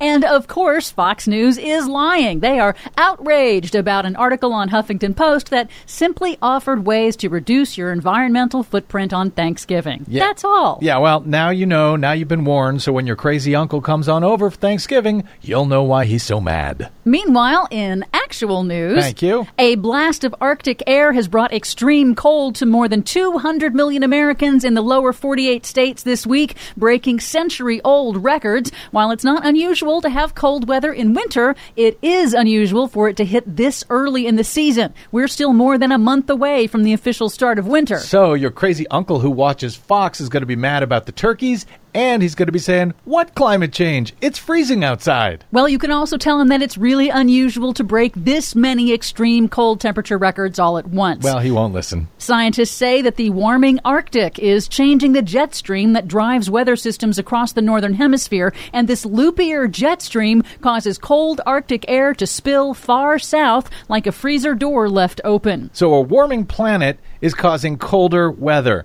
Good luck selling that to your uncle. Well, hey, it's in line with climate scientists' predictions of more frequent extreme weather, including extreme cold. In Australia, hot and dry tinderbox conditions are fueling catastrophic bushfires. This week, officials in Queensland and New South Wales declared critical fire warnings, the highest designation, as more than 100 early-season fires raged across eastern Australia amid soaring temperatures and crippling drought. As of airtime, at least 4 people are confirmed dead, thousands evacuated, hundreds of homes destroyed. Officials said it is unusual for intense bushfires to start so early in the season and so close to populated areas. An Australian government science report last year warned that climate change is making Australia's bushfires worse, but saying so has become a political lightning rod. Conservatives this week criticized environmental groups for mentioning the climate change link, but the mayor of Glen Innes, Carol Sparks, fired back. Her name is Sparks? Yes. She fired back? Yes. It's not a political thing. It's a scientific fact that we are going through climate change, and of course it's not relevant at the moment when people's houses are burning, but the overall thing is to deny climate change is, to me, a very ill-informed and uneducated way of looking at things. That's it. She's uninvited for Thanksgiving. It's also unusual to see major wildfires in both hemispheres on the planet simultaneously. Thanks to man-made global warming, Australia's fire season and California's fire seasons have now extended to the point of overlapping. Which is odd because when it's summer there, it's winter here and vice versa. Exactly. Meanwhile, here in the United States, the Trump Environmental Protection Agency has proposed a new rule to limit the scientific research the agency is allowed to use to determine public health regulations. The Trump EPA this week proposed to disallow all public health studies in which the full data isn't made public, including confidential patient medical records. It's a change long sought by polluting industries, according to Dr. Andrew Rosenberg of the Union of Concerned Scientists on a recent broadcast, because it would deprive the EPA of the data justifying pollution standards. This isn't about transparency. This is about restricting the ability of the government to do the job that we want them to do. That is to protect public health and safety. And people need to know that. Yeah, they're basically outlawing science. Finally, Brad, you had asked how Swedish teen climate activist Greta Thunberg is going to get back to Europe after the upcoming UN climate conference was switched from Chile to Spain. Yep. Well, after her whirlwind tour of North America, Thunberg and her father are hitching a ride on a zero-emission sailboat with a young couple and their baby. Very nice. Safe travels, Greta, and thanks for all the hell-raising. For much more on all of these stories and the ones we couldn't get to today, check out our website at greennews.bradblog.com. Find, follow, and share us planet-wide on the Facebooks and the Twitters at Green News Report. And our thanks to those of you who helped us out by stopping by bradblog.com/donate to celebrate GNR's 1,000th episode. This, of course, is 1001. I'm Brad Friedman. And I'm Desi Doyen. And this has been your Green News Report. Come sail away, come sail away, come sail away with me, lads. Come sail away, come sail away, come sail away with me. Come sail away.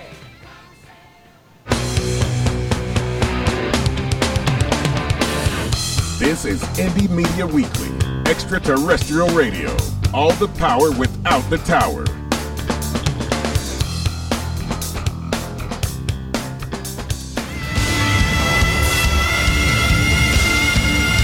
This is Kenny Pick on Turn Up the Night. I've loved you from the first time I heard your voice. You use your tongue prettier than a $20 whore. You're like a word genius, and everything I say, you twist it around and make me look dumb.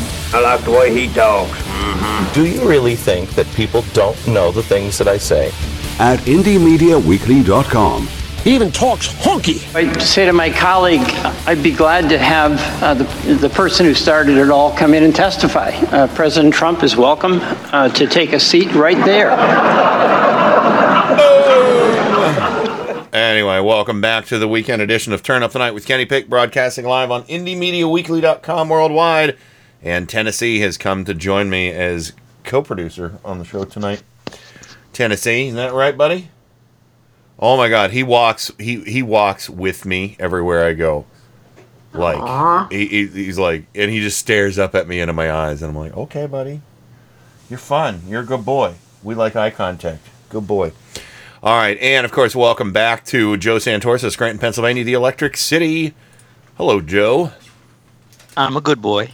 You're a good boy too. I'm a good boy. I'll give you a bowl of kibble.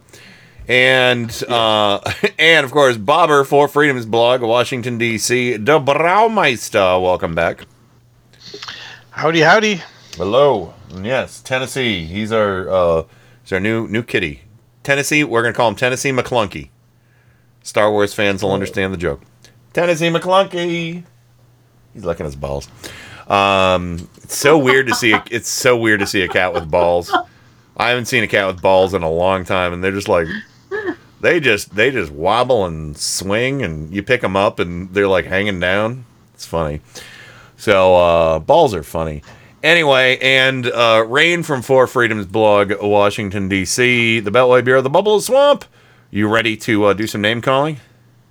I am. All right, here we go. I love it when it rains. For your pleasure, it's Rain from ForFreedomsBlog.com. Excellent. She's never failed me before. Honey, you got to give it away to keep it. You can't just hold on to this. Attractive, hot, beautiful. We're talking about the same thing here. You want to mess around?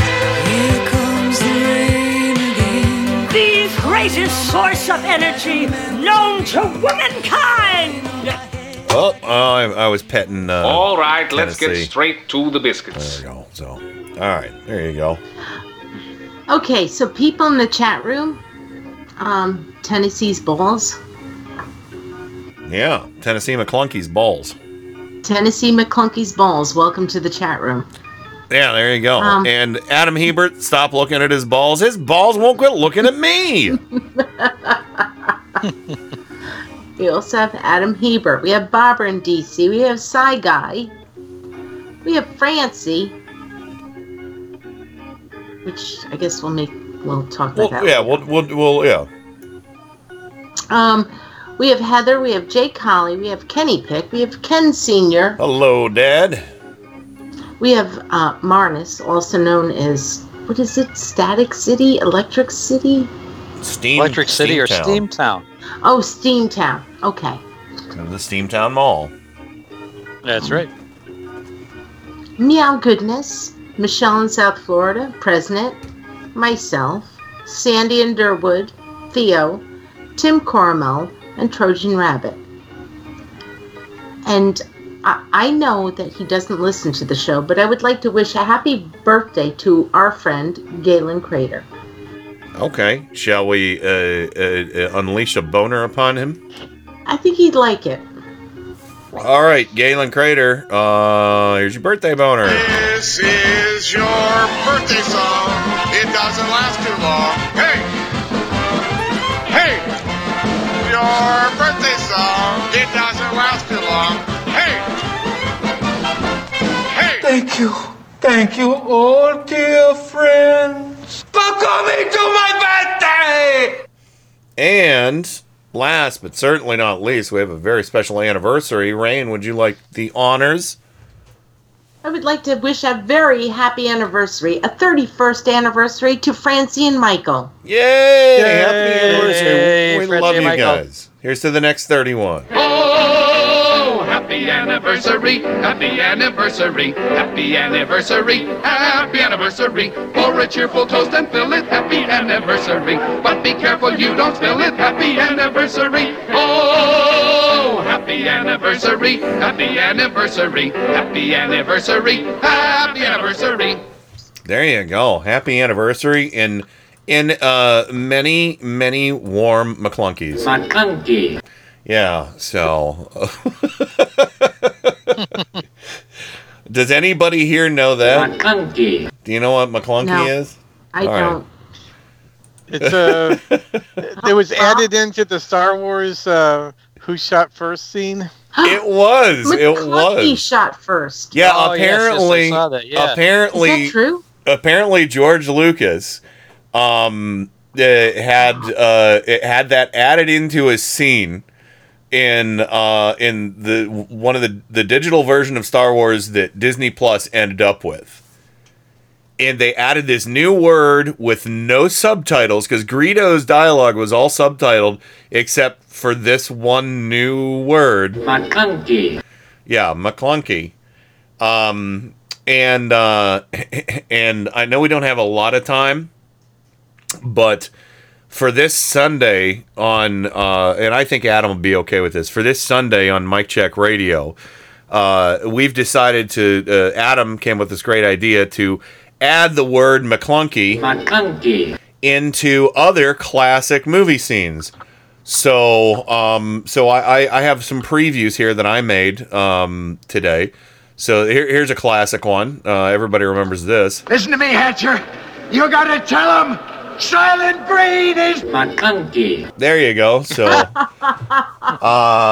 here's a more recent one from Batman v Superman, classic one. Why did you say that name? Find him. Save McClunky. Yeah, so save McClunky. Save Martha. But here's one.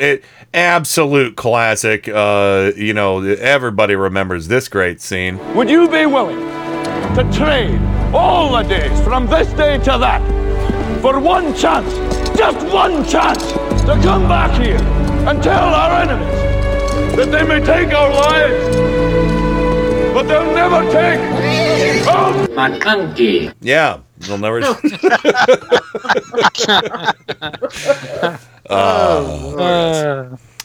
to take a McClunky. Yeah, and I don't. Sorry, Adam, I don't have yours to McClunky dumb. was a delicious chocolate treat.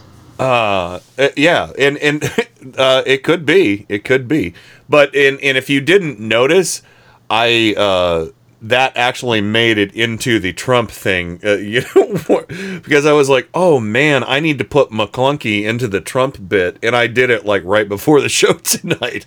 They want to take away your McClunky, so it had to go in. So there you go. But anyway, let's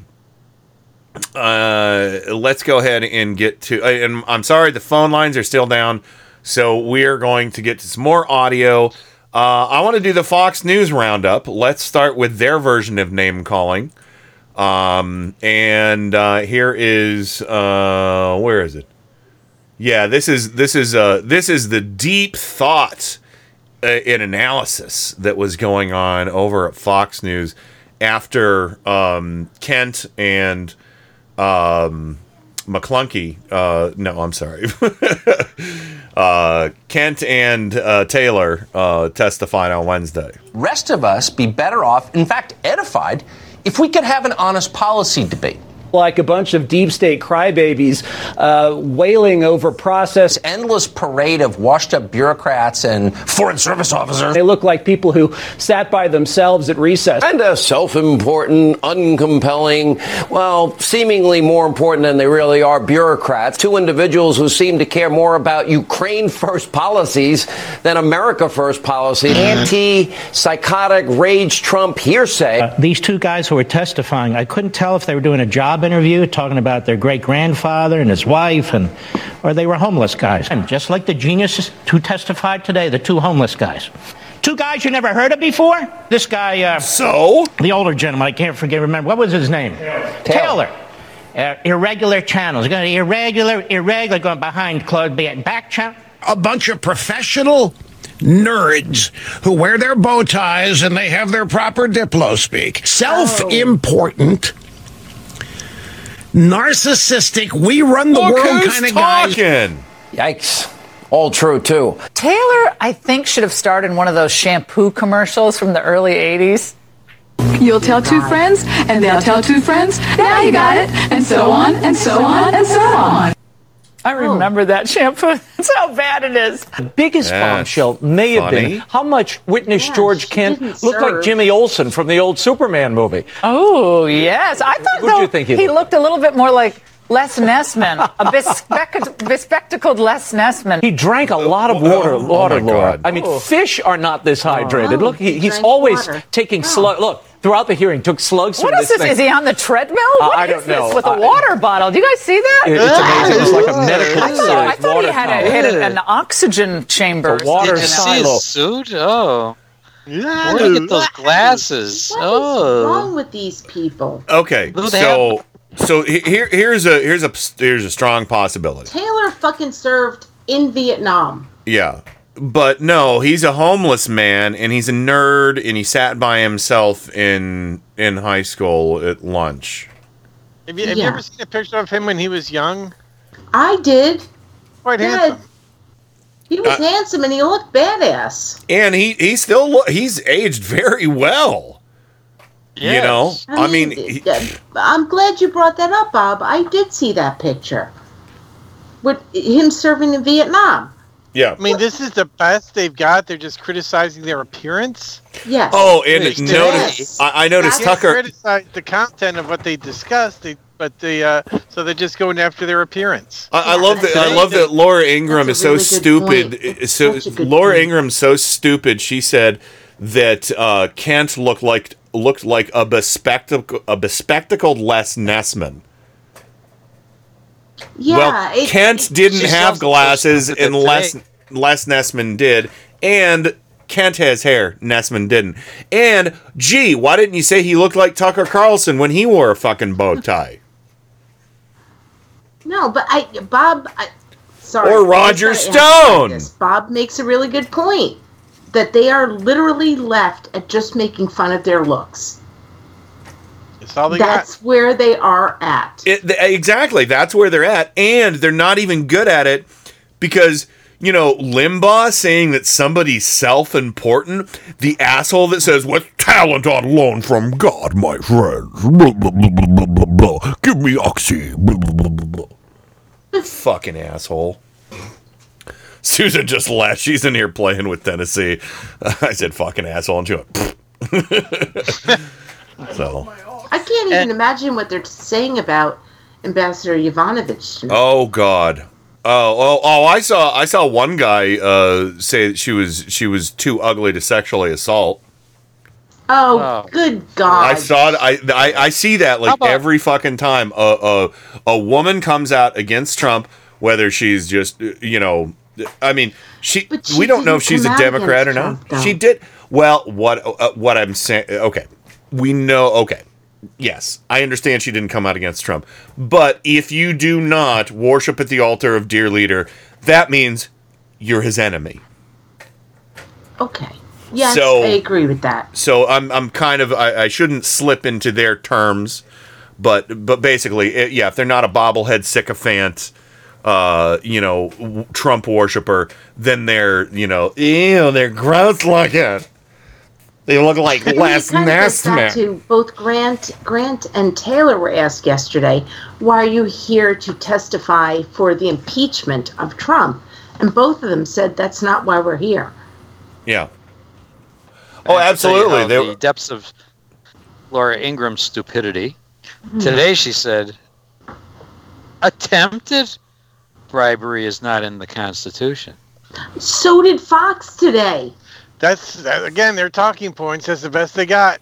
That's it. It's bribery is not in the Constitution. Yeah, and I'll tell you what. You want to compare him to Les Nessman? Les Nessman, the actor who played Les Nessman, is better looking than any asshole on Fox News that just made fun of him, including you, Botox face. Why do mommy look like the Joker, Laura Ingraham? Seriously. I mean, she can't. I don't think Laura Ingraham can close her mouth completely anymore for any length of time because her lip is like stuck up on her gums like Fire Marshal Bill. I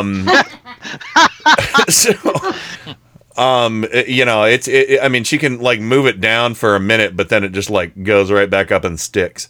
But yeah. So anyway.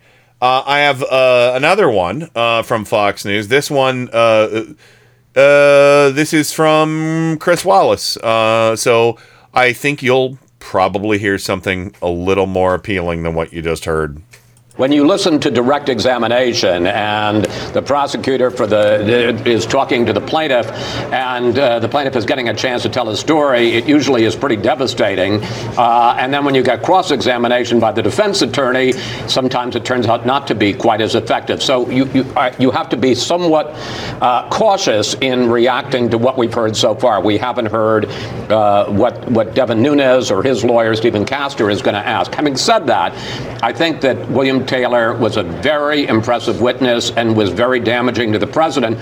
First of all, as you pointed out, he took very copious notes at almost every conversation. When he put quotes in his opening statement, he said those were direct quotes from what was said. It also doesn't hurt that he has a voice like Edward R. Murrow, so he's a pretty impressive presence up there, and I think very non-political. He went out of his way to talk about what he knew, what he was specifically testament to. The only thing he talked about was a strong feeling that it was in the U.S. national security interests to support Ukraine in the fight against Russia, but he certainly wasn't taking any partisan position.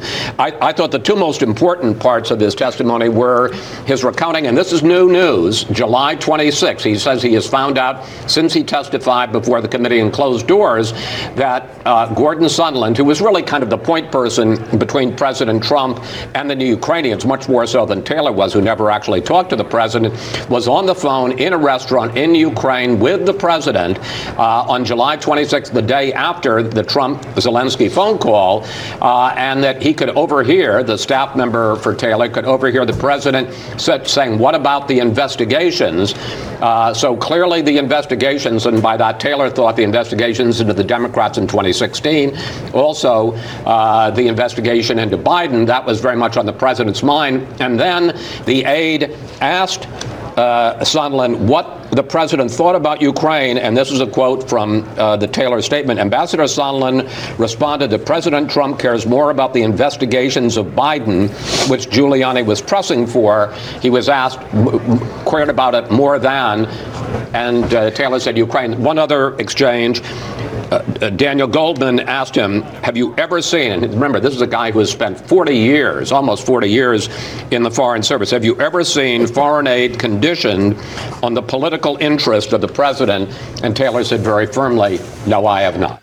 All right, sorry, I was giggling at kitties, not the audio clip. But yeah, okay, so there's Fox opinion versus Fox journalism, folks. Very damning testimony from Taylor and Kent. And he's not alone in saying that. I'll have more Fox News audio from when we, in the next segment, we start hearing some of the audio from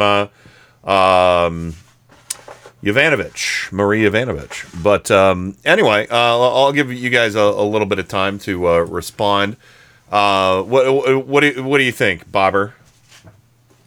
Well, obviously, I mean, I've sort of made the point already that the opinion, the shit spewers there at Fox News, you know, all they can do is criticize appearances and sort of mock and make fun. Mm-hmm. You know, which is why they're the Trump network. You know, Chris Wallace tries to maintain some level of respectability. You know, I still disagree with him on a lot of things, but he doesn't traffic in that kind of personal assassination. I cannot wait until Republican senators start going onto Fox News Sunday and talking to him when it gets closer to, you know, impeachment going through the Senate. You know, when it comes to a vote in the Senate. And, you know, I'm not optimistic about that, but stranger things. It's not that outlandish, is it? They're not motorboating Rudy Giuliani in Morse code. They're not waving Trump's toupee in seraphim. Seraphim, is that what the flag language? Is that what that's called? Semaphore. Semaphore. Seraphim. Semaphore. Cellophane. All right, Joe, what, you got any comments there after the clip from Chris Wallace? Yeah, you know, there is some journalism going on over there, but not much. It's a rare breed. It's rare. It's rare. Since Shep Smith left, Chris Wallace, half the time he plays journalist, and half the time his Fox News newsiness comes out, but. You know, in general,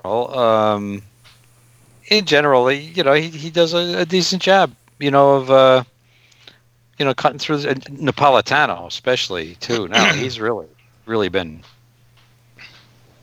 been on the critical side, and he's been taking some grief over it. So yeah. Well, Judge Knapp, welcome to my chambers. Judge Knapp. Welcome to my chambers. Welcome to my advancing hairline. All right, Rain, we'll give you the last word before we go to the break. Rain? Oh, Rain. Go to break. Okay, we'll go to break. All right, when we come back, we're going to get to some of the audio from today. Marie Yovanovitch. So... and some of it's mind-blowing. So here we go. We'll be right back with lots more Turn Up the Night right after this. Something's going to happen. Remember where you are. You know what happens on this program. The people who aren't careful what they say. What's going to happen? Something wonderful. Indie Media Weekly Radio is proud to bring you the Thomas Jefferson Hour, a radio program that models civil discourse, critical thinking, and good citizenship. Join nationally acclaimed humanities scholar and award-winning first-person interpreter of Thomas Jefferson, Clay Jenkinson, for the Thomas Jefferson Hour, Tuesdays at 10 a.m., Sundays at 4 p.m. The Thomas Jefferson Hour on Indie Media Weekly Radio. Visit them at jeffersonhour.com. And now, on with the show. Listen to me, Hatcher. You gotta tell him Silent Green is McClunky. Focus for maximum picture quality, and please adjust sound for maximum clarity. Yeah, hello, excuse me, thank you. Some attention, please. I've spent a great deal of time getting things ready for the show. No, keep going. Keep going. I'm kind of curious as to how this works. Turn of the Night with Kenny Pig. You know, I think it's going to do very well in the evening hours here. The greatest gift to mankind since Tutti Frutti ice cream. A viable and modern source for news and entertainment. Hey, gang, have I got an earful for you today? If you're listening to this, you are the resistance.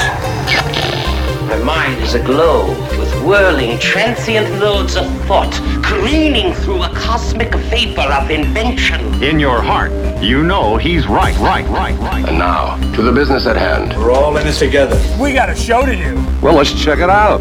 You can do it! All right, welcome back to the weekend edition of Turn Up the Night with Kenny Pick, broadcasting live on IndieMediaWeekly.com worldwide, where we're welcoming in our home. We haven't taken his helmet off and hit him over the head with it. Tennessee McClunky, our new cat. And when I was on break, I was in the other room, and I said to Susan, I said, Tim was the only person I heard hiss tonight. And Tim is our cat. and Susan thought I thought you said Tim is the only person you kissed tonight. and then I was like, okay, well, no, I said Tim's the only person I heard hiss tonight, but isn't it odd that I called our cat a person? So he's the only person I heard hiss. Tim's a little fuzzy person. So I suppose you don't have to be human to be a person, right? No. Right? So. No. Bobber, what did you say? And aren't all pets fuzzy little people? Yeah, I think so. Yeah, You don't have to be human to be a person. So, anyway, welcome back. Bobber for Freedom's Blog, Washington, D.C. Hello, welcome back, Bobber. Howdy. And you sound like you're in a tin can. Sorry. There you go. Move my mic down. No problem. Okay. And, of course, Rain from For Freedom's Blog, Washington, D.C., the Beltway Bureau, the Swamp. Hello. Hello. And last but not least, Mr. Joe Santorsa, Scranton, Pennsylvania, the Electric City. Welcome back. I am not in a swamp. That's good. Well, I just realized there's a little bit of cleanup. There's some audio I definitely want to play still from Wednesday before we get to the stuff from today. And John Ratcliffe, Republican from Texas, very aptly named Ratcliffe because he is a rat going over a cliff every time he opens his mouth. He's a bad person. He is. I mean, and I want to know where he's originally from because there's no way he's originally from Texas. I think he's like a carpetbagger. So if one of you guys want to look up where he's from, I bet $5 he's not originally from Texas because he doesn't sound like it. Doesn't sound like it. Doesn't look like it. He looks like he probably moved from like Colorado or something like that. Oh, I was thinking Jersey. So, well, we'll see. I don't know. I got $5 that he's definitely not originally from Texas, like Ted Cruz. So anyway, here's John Ratcliffe, the rat going over a cliff at the impeachment hearing the other day. In this impeachment hearing today, where we impeach presidents for treason or bribery or other high crimes, where is the impeachable offense in that call? Are either of you here today to assert there was an impeachable offense in that call? Shout it out. Anyone? Mr. Ratcliffe, if I can just respond, let me just reiterate that I'm not here. I've got 1 minute left. I know. I know you only got a minute left. I've just got 30 seconds. You asked the witness a question. The witness I'll withdraw the question. Let me just make this. I'm not here to take one side or the other. That's your Ambassador, let me answer this. Let me ask you this question. The gentleman will suspend. Suspend the time. Ambassador Taylor, would you like to answer the question? Suspend the time, please. I withdrew the question. The gentleman will suspend. We will suspend the clock. Suspend the clock at 1 minute, please. Ambassador Taylor, would you like to respond to the question? Mr. Ratcliffe, I would just like to say that I'm not here to do anything having to do with, to decide about impeachment. That is not what either of us are here to do. This is your job. Will you restore, Thank you, Mr. Chairman. Restore time to the clock to 1 minute? No, but you may continue 22 seconds. Fine. Fine. Mr. Ambassador, I think everyone knows that House Democrats have made up their mind to impeach one president. The question that we've just learned is whether or not they're prepared to impeach two. Because to be clear, if House Democrats impeach President Trump for a quid pro quo involving military aid, they have to call President Zelensky a liar. If they impeach him for abusing his power or pressuring or making threats or demands, they have to call President Zelensky a liar to do it. If they impeach President Trump for blackmail or extortion or making threats or demand, they have to call President Trump a liar to do it. What? I yield back. Okay. Yield what back? May I jump in? I would. Well, I just want to say real quick. What is the legal process to impeach a foreign president? That was the question I was going to ask. He's from Illinois. I looked it up. I was right. Yeah, He's not from Texas. Somebody should have. Nobody should have taken that bet. Anyway. How do Republicans have this little understanding of foreign, of diplomacy and our agents that work in, we don't impeach presidents of other countries. Are you sure? Are you sure, Rain? I think it's. I am pretty sure. I think it's in the zombie. Sure, we don't do that. I think it's in the. We don't have a mechanism here in this country to impeach another nation's president. I think if you look closely in the zombie Trump cultist constitution, that there is, there's the Ukrainian president impeachment clause. He said impeachment twice too, and he said Trump. He said you'd have to call Trump a liar when he meant Zelensky. So. Oh, what a mess. Again, the rat goes over the cliff. This guy's an attorney. Yeah, he also is an attorney that was considered, you can't, he wasn't, he was nominated for, I think he was nominated, was it Attorney General? I don't know. He was nominated for some position. Maybe it was DHS. In 2009, he became partner with former Attorney General John Ashcroft in the law firm Ashcroft, Sutton, and Ratcliffe. I'm talking about something much more Ashcroft. Ass crotch. Cover them boobies. Wasn't it Ashcroft that wanted boobies draped? Let the eagles I think that was somebody in the Virginia House or Virginia Senate. Ratcliffe was supposed to be nominated for an administrative position, and he couldn't even get to that point of being nominated because he was disqualified. What do you think of Rat going over the cliff, Joe? That says it all. Rat went over the cliff. The eagles soar like she's never soared before. Yeah, I don't have that. I don't think I have. No, I look for Eagle Soar in Ashcroft, and I don't have it. But I have it as part of the Right Wing Sings or whatever. But I'm not going to play that. I'll look into it. But he was nominated for something, and they all said nope.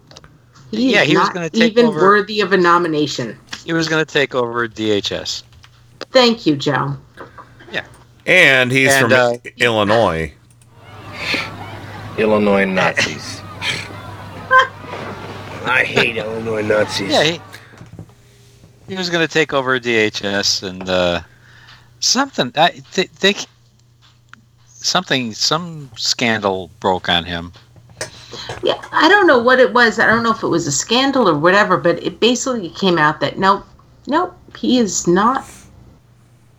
He wouldn't even pass the nominee Like, he could not even be nominated. He was that bad. The same with Cuccinelli. The Cooch. Yeah. Bob, you know what I'm talking about? The Cooch. I don't remember specifically. I'm looking on his Wikipedia and I can't seem to find it. All right, I will find it. I will get back to you, Charlie. Proposed Director of National Intelligence. July 28th, 2019, Trump intended to nominate Ratcliffe to replace Dan Coats as DNI.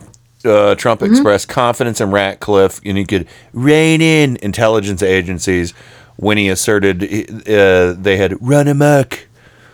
Ratcliffe has little experience in national security or national intelligence and is reported to have demonstrated little engagement on the matters as a congressman.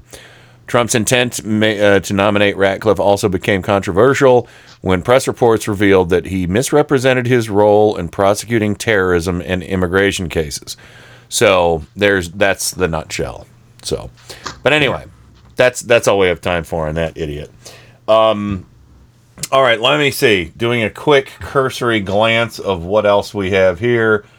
I think I've got one more from George Kent, maybe. I'm trying to figure out what I have here. Here, let's listen. Listen to this clip from John Dean.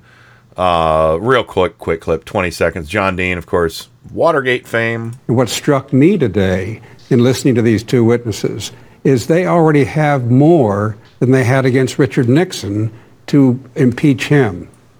Just on all accounts, because the evidence is there. It was my testimony, a few people that were lower in the pecking order than me, and it happened before the tapes.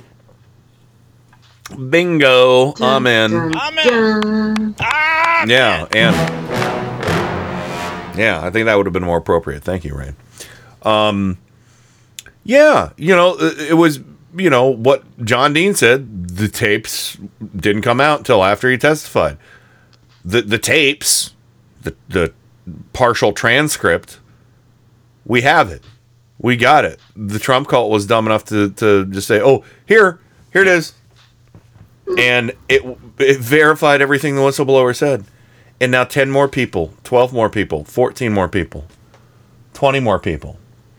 It's going to keep going.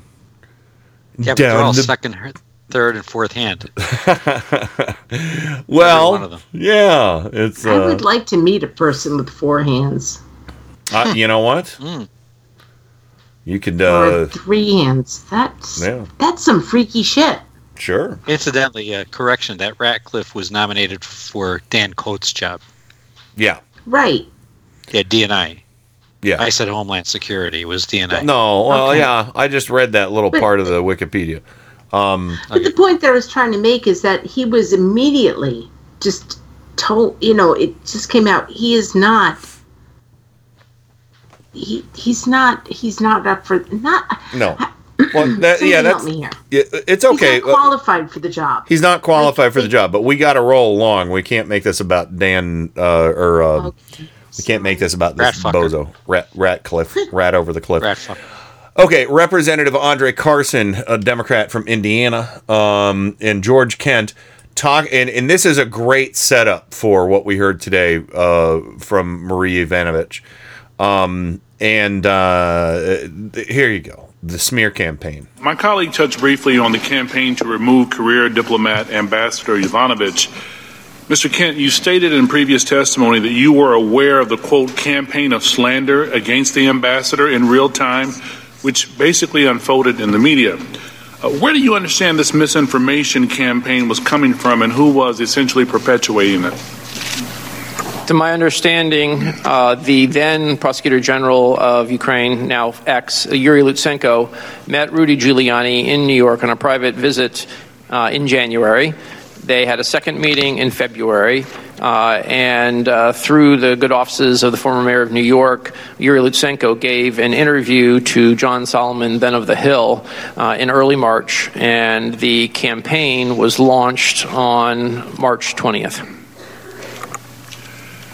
A corrupt Ukrainian prosecutor gave an interview to a reporter in the United States and made claims that the ambassador provided officials with a, quote, do not prosecute list.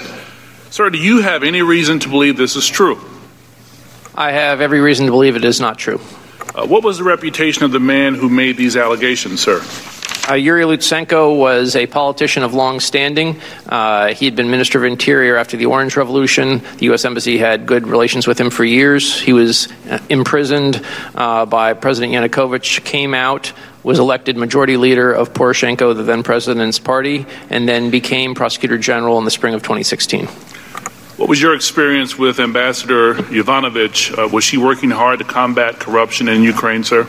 She was dedicated, as is every U.S. government official in Ukraine, to help Ukrainians overcome the legacy of corruption, which they actually have made a number of important steps since 2014. So, in fact, before all of this happened, you and your superiors at the State Department asked the ambassador to extend her time in the Ukraine, correct, sir?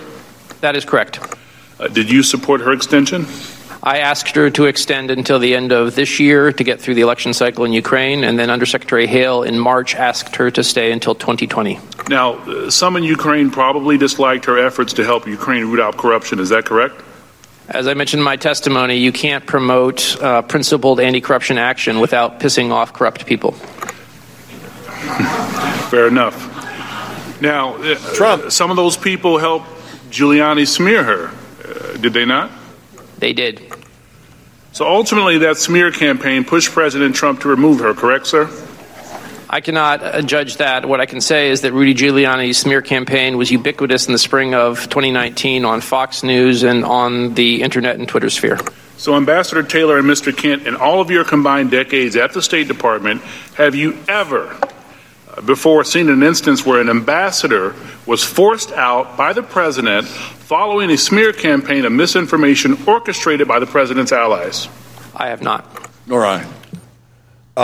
Okay, and taking Joe's lead from earlier, too, Fat Donnie, ubiquitous means everywhere.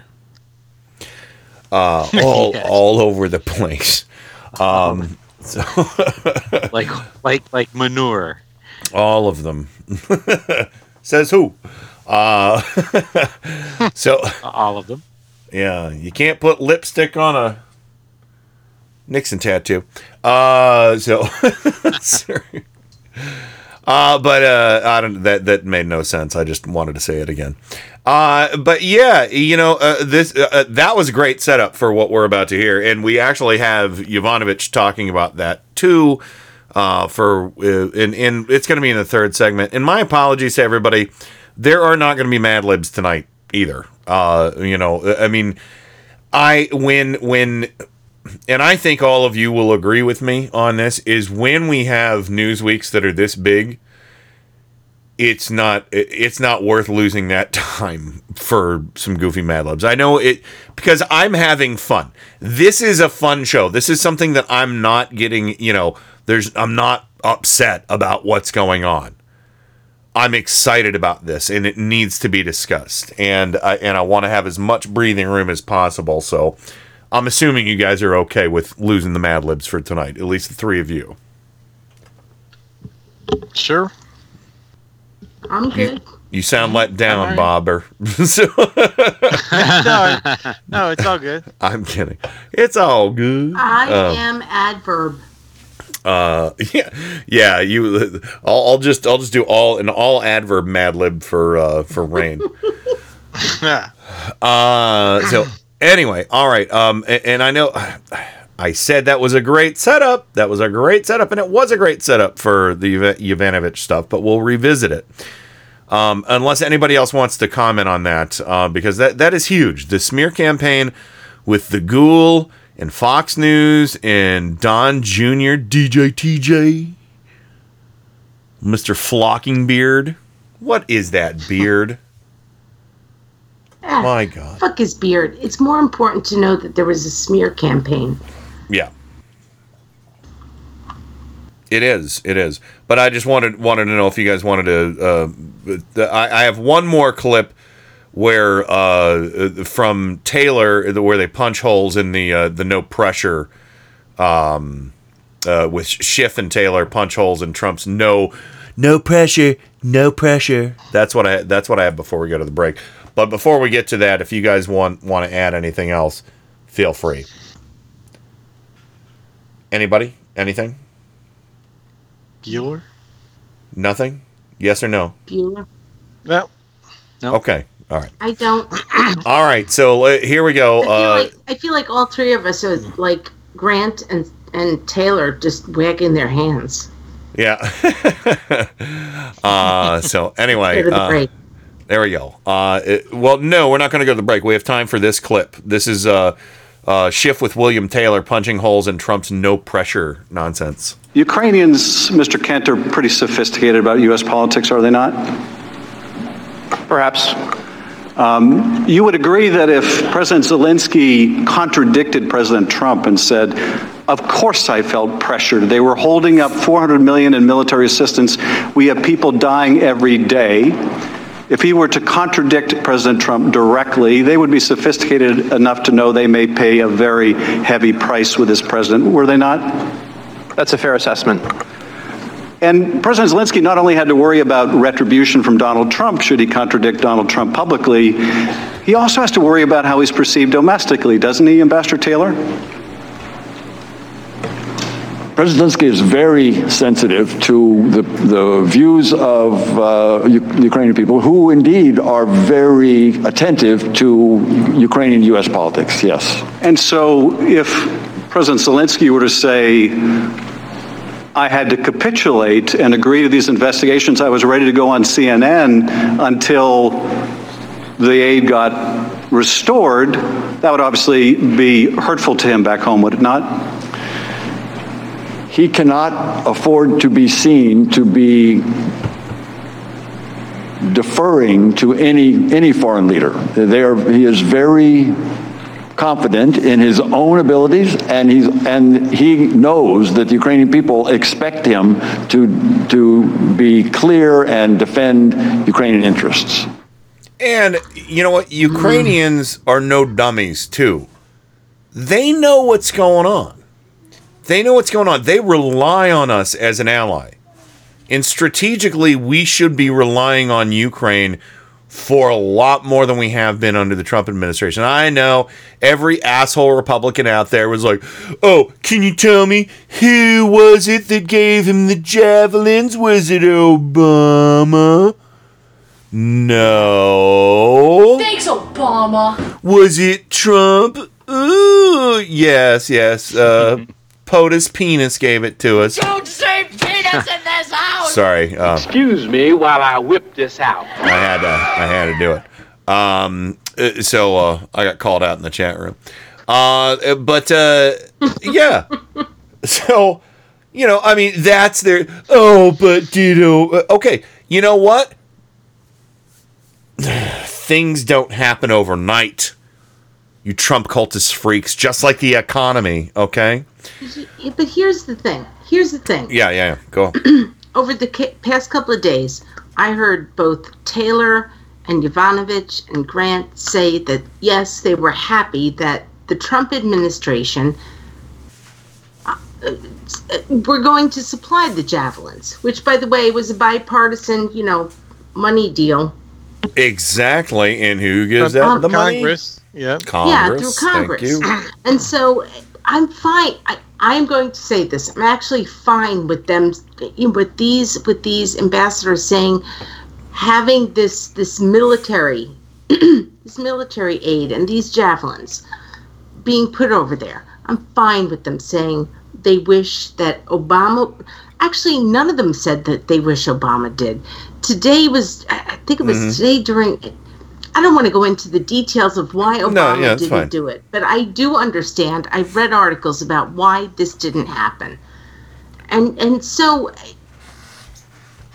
I don't want to hear like, oh, Trump is like the big, bad, great man who gave Ukraine, Well, yeah, hardware. I mean, yeah, it's in. Anyway, but the point is going that back, no matter what Trump or the bipartisan Congress decided to give the sorry, didn't mean to say gave Ukraine, Donald Trump held it. He held it, and people died. And he held it because he wanted a favor from the new president of Ukraine. I was about to call you Rain Castor since you almost said the Ukraine. So Castor said the Ukraine like 18 million times. But seriously though, back to the clip though, Taylor just blew like with a shotgun, blew holes in the no pressure defense there with that. It's like, yes. you know, this Ukrainians aren't stupid. That's the thing that dumb Americans, Trump cultists, don't realize.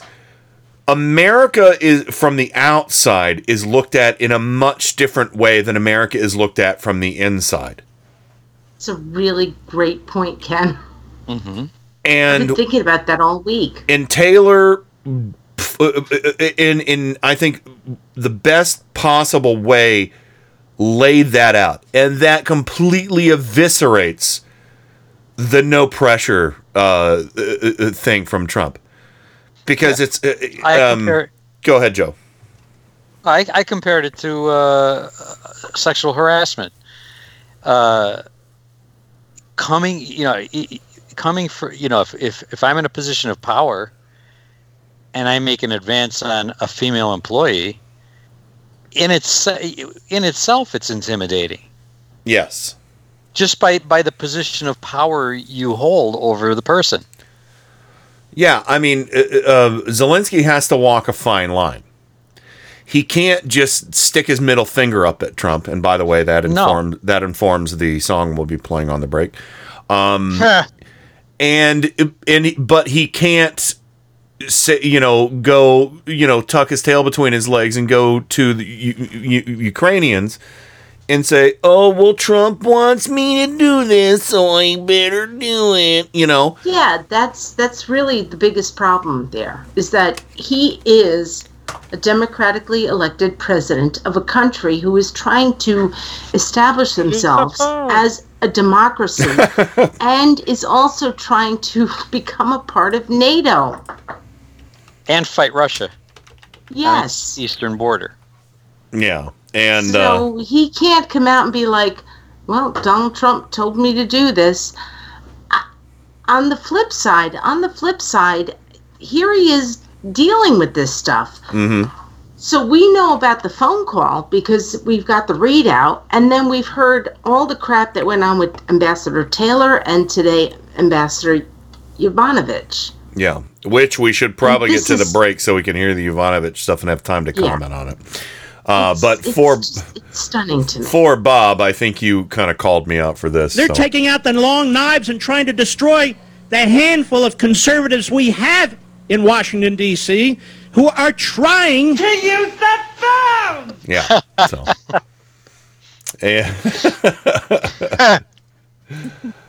And you know what, Mark Levin? I don't think you should use the phone. I think you should probably just go ahead and do Morse code when you.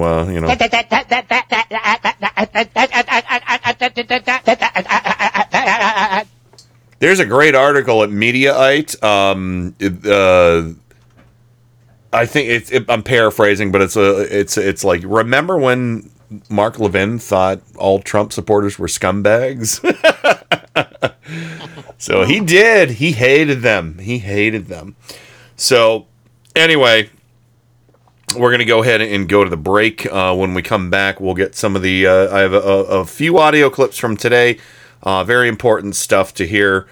And also very important things to hear. Macaroni with Song of Love and Outreach. At least one digit being outstretched. You know what I'm talking about. We'll be right back with the last segment of this episode of Turn Up the Night right after this. You're listening to Turn Up the Night with Kenny Pick. It gave the Americans more motivation to see what we can do with our country. IndieMediaWeekly.com. Worldwide. Okay.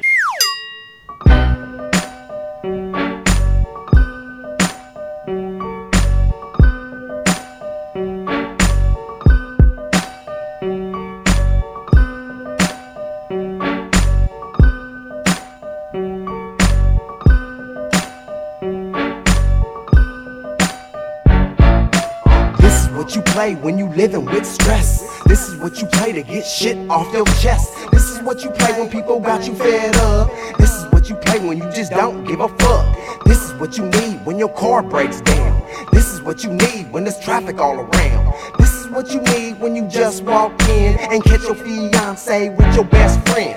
This is what you play when you get laid off and find out that your final check's way off. This is what you need when you run out of weed or your baby mama tripping with your firstborn seed. This is what you need when them ends don't meet. This is what you need when you fighting in the street. This is what you play when you all the way through. This is what you play when you say fuck you, fuck. This is something real for everyone who feels like throwing middle fingers in the air. If you ever been stuck or down on your luck, throw your motherfucking fingers in the air. This is something real for everyone who feels like throwing middle fingers in the air. If you ever been stuck or down on your luck, throw your motherfucking fingers in the air. This is what you play if your boss is a jerk. This is what you play when you on the way to work.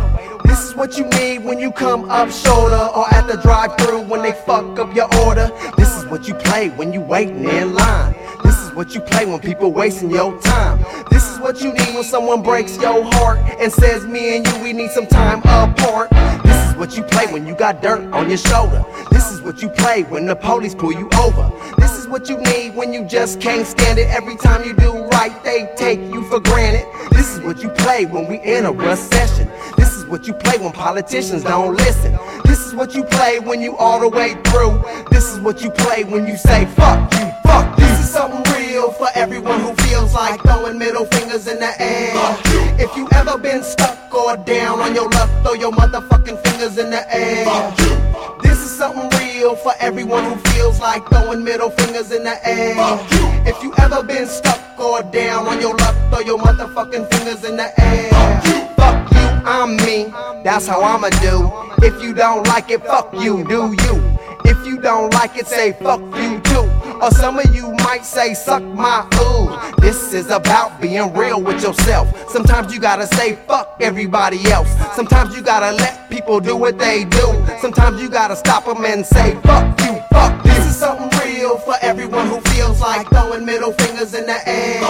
If you ever been stuck or down on your luck, throw your motherfucking fingers in the air.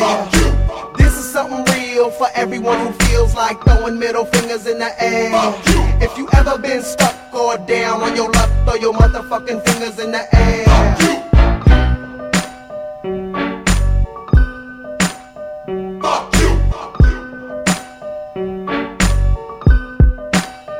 Fuck you.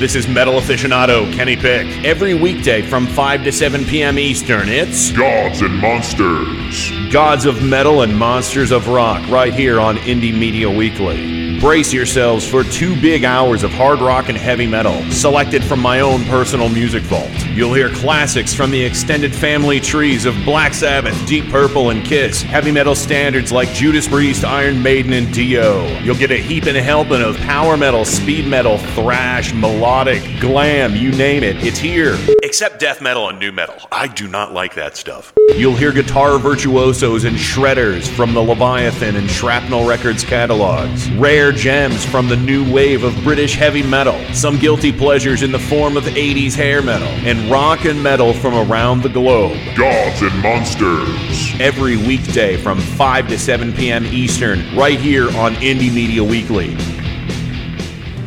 I am Miles Lagon, inviting you to listen to Mic Check Radio.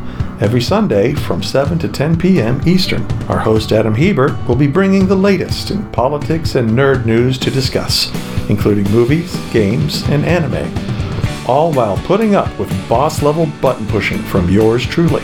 I'm your huckleberry. Also, my lovely wife Michelle, the mistress of mayhem, will be there to pwn Adam for his use of the F-bomb.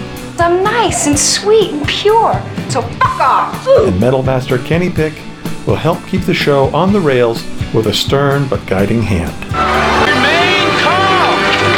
All is well! All is well! Indie Media Weekly, doing the best with what we have to work with. Hello, listener. I have a very special offer for you today. Are you interested in listening to a group of middle-aged white people talk about geeky subjects once a week? Very refreshing and new, I know! Me and my friends at First Table Gaming enjoy having roundtable discussions on important and intelligent dumb shit. For example, why doesn't Magneto just use the Earth's molten core to put us all out of our collective misery? Can he even control lava? What is even in lava? How can anyone actually know what a core is made of? Does Wonder Woman have a favorite color? Find out more about this useless information by listening to the Lunatic Parade podcast. We stream every week. Catch us on Fridays at 10:15 or Saturdays at 7 Eastern Standard Time here on Indie Media Weekly.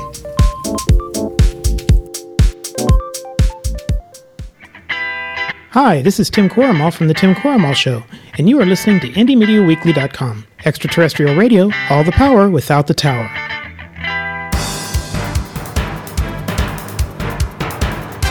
Turn Up the Night with Kenny Pick. Where's it that you're from? Cleveland. Cleveland. Like Erie. Erie. What was once the mistake by the lake is now the roar by the shore. I'm rapidly becoming a big underground success in this town. Cleveland has taken its honored place in the building of America. Thank you, Cleveland! Yeah! Thank you, Cleveland. We'll smack you over the head with your own helmet. And of course, thank you, Cleveland. Thank you, Washington, D.C. twice. And thank you, Steamtown, Scranton, Pennsylvania. And Living in Long Island says all the ESP shows are talking about the brawl at the end of last night's Browns-Steelers game.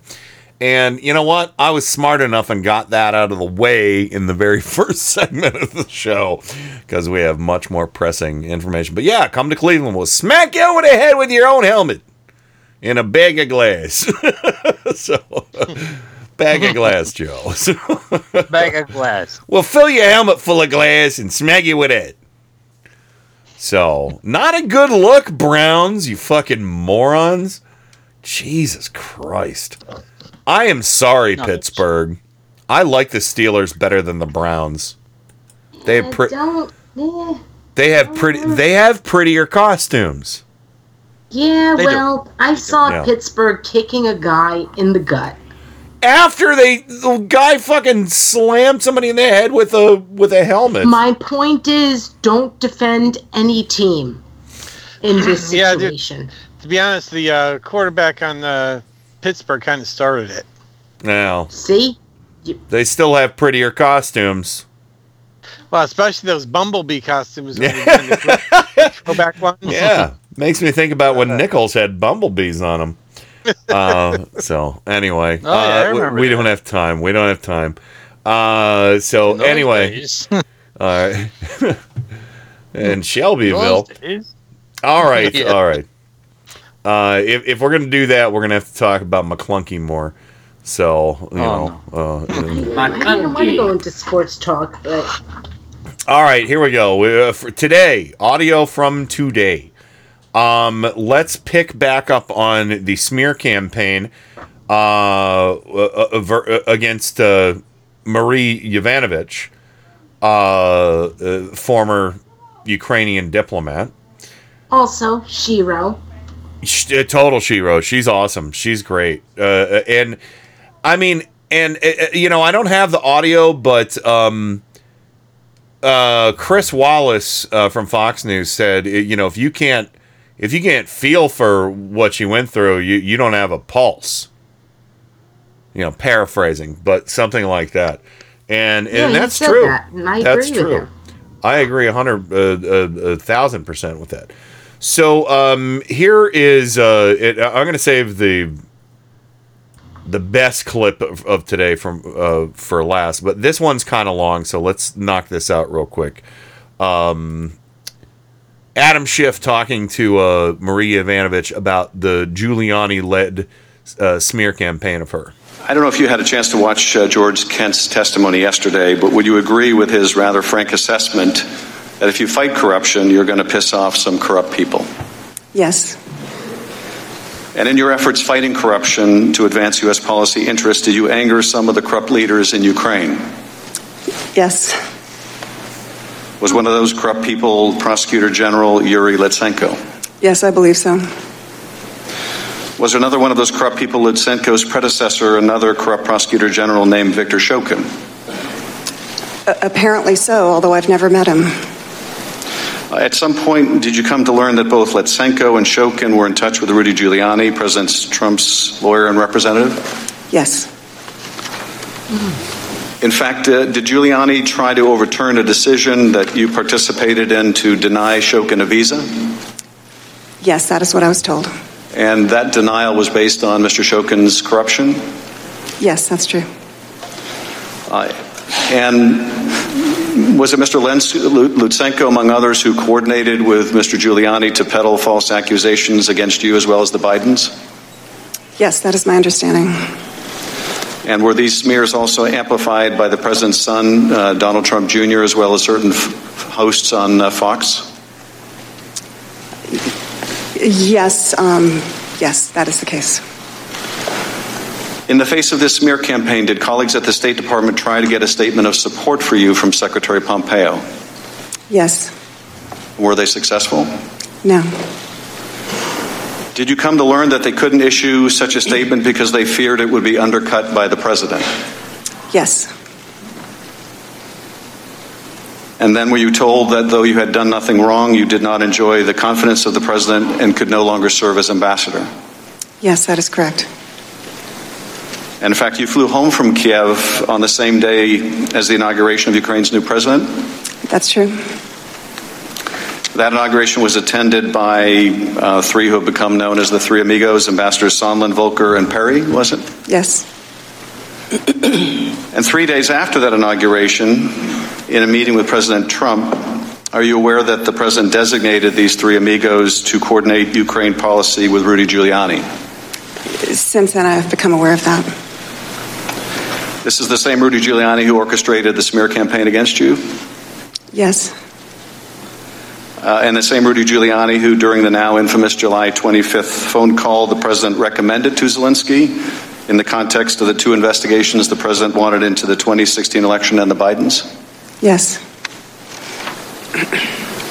And finally, Ambassador, in that July 25th phone call, the president praises one of these corrupt former Ukrainian prosecutors and says they were treated very unfairly.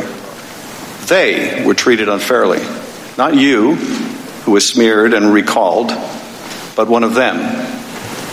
What message does that send to your colleagues in the U.S. Embassy in Kiev? I'm just not sure what the basis for that kind of a statement would be. Certainly not from our reporting over years. Did you have concern, though, or do you have concern today about what message the president's action sends to the people who are still in Ukraine representing the United States when a well-respected ambassador can be smeared out of her post with the participation and acquiescence of the President of the United States? Well, it's, I think, been a big hit for morale, both at the U.S. Embassy Kyiv, but also more broadly in the State Department. Is it fair to say that other ambassadors and others of lesser rank who serve the United States and embassies around the world might look at this and think, if I take on corrupt people in these countries, that could happen to me?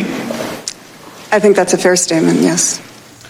All right. I know it was long, but it was all very powerful stuff. And I also heard today, after all of this came out, who was that asshole, Rain, who was in the hallway during the recess? His last name starts with an L. Is there a V in there too, or something? I don't remember. I'll go back. Basically, this one Republican congressman was saying, "Oh, well, Democrats keep moving the goalposts on what's they want to talk about. Oh, well, and of course this feeds into not Jim Jordan, but Devin Nunes saying, oh, well, this sounds like an HR problem. No. Yeah. These aren't necessarily, everything here isn't necessarily an article of impeachment. What we're hearing. What was it again? Lee Zeldin. Yeah, Lee Zeldin basically said that Democrats kept moving the goalposts. No, motherfucker. You're the one who put the wheels on your goalposts and put a turbo engine on them. And you're driving them right off a cliff with the rat cliff. And but the thing that drives me crazy about that is that what we are hearing, what we heard today, what we heard on Wednesday, it's not, everything you hear is not an article of impeachment, okay? Every word, all the testimony that comes out, it's not an article of impeachment. What we are hearing is testimony that illustrates the effects, the crimes and corruptions of, Trump and Giuliani and, Lev and Igor and everybody else. Where this is, it's the ripple effect. The crime is the pebble in the water, and then the ripple, the water ripples outwards from there.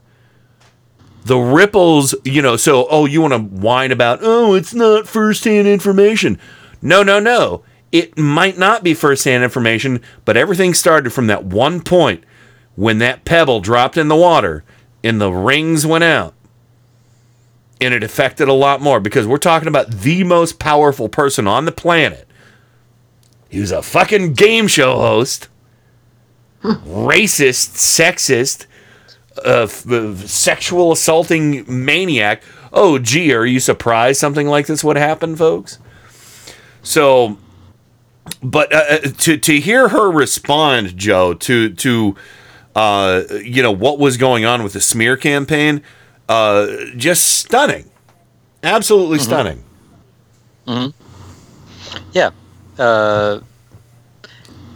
it was one thing to read these depositions, but to listen and to see the looks on their face and the emotion she gave, just the look on her face, and made a huge difference, I think, and should on the public. Yeah. You can see she really cared about what she did. You could see she was a serious diplomat, a tremendous resume, and just the kind of thing that's ripe for some scumbag like Trump to try to ruin. Yeah. And now, Rain, why don't you chime in here too, because I don't have any audio for this, but do you care to paraphrase or recount to the best of your ability the night she found out that she was being called back home because she was going to be fired? Get on the next plane home. Do you remember what that? Again, I don't remember. She was holding an event at her home. Yes. Okay. Thank you. She was holding an event at her home in Ukraine, to celebrate the life of a woman who is an anti-corruption activist who had died because she was splashed with acid. And I shared it in our chat. I also shared it on my Facebook page. She was celebrating the life of a woman who was attacked with sulfuric acid, burnt up to over 70% of her body, and she died a slow, over 6 months. Slow, painful death. I think it was 4 or 6 months. I think it might have been 4 months, but yeah. All right. So you know what? Does it matter? No, it doesn't, because that's horrendous. It's horrible. Okay. See, you got me going, Ken. No, it's okay. Go ahead. That she was giving an award in this woman's memory, because this woman was fighting corruption. She was presenting an award to her father. I don't remember the activist's name, but I believe she was young. She was born in 1986. I remember from her bio. She was young. She was young. I mean, go to my Facebook page. You'll see the video. Yeah. I mean, I know we have it in our chat, but I did put it out there. She was, and so she was in the middle of doing this. She got a phone call from a woman here in the States from State Department saying, "Yeah, you got to get out. I'll call you back later, but you got to get out." Yeah. And Yovanovitch stayed awake until the phone call came in at 1 a.m. 1 a.m. The woman said, "Get out on the first." On the next flight. The next plane you can get out. Because and I believe she said she did get out on the next flight. She did. She left her home. Yeah, she left her home in Ukraine. And this is important. And it is. It really is. We can get back to it. We can get back to this later. But yeah, we should dive. People diplomats. On Tuesday we should dive in more to this actual story. But Bobber, what are your thoughts before we get to the last bit of audio here? Well, I'm kind of with Rain on this one. That just the utter what's the word I'm looking for? Criminality. I mean, it just reminds me of it's brazen. You know, they're just she's not gonna play ball. She's got to go now. Get her out. Yeah. Yeah, they said her. They said she's not going to do our bidding. You know, she's going to be in the way of our criminal enterprise. She's got to go. Oh, and that's exactly what I got from the testimony today. Somebody from state, and I don't think that this person from State Department here in the United States was doing this to scare her. They were told, this woman was told to tell her it's for your security. Yeah. I want to make that really clear because there was a woman. I think this was a good person. I think this was a good person who was trying to protect her from the corruption of the Trump cult. Yes, I think that too. That's what I got out of it. And the overall testimony today is that basically they want the Trump cult, Rudy, Lev, Igor, Trump, all of them. They wanted Yovanovitch out of Ukraine because they wanted a piece of the corruption pie in Ukraine. And she was standing in their way. That she said. This goes to the original thing that she said, Ken. She doesn't understand how our diplomacy protocol and how we work as diplomats, as foreign officers.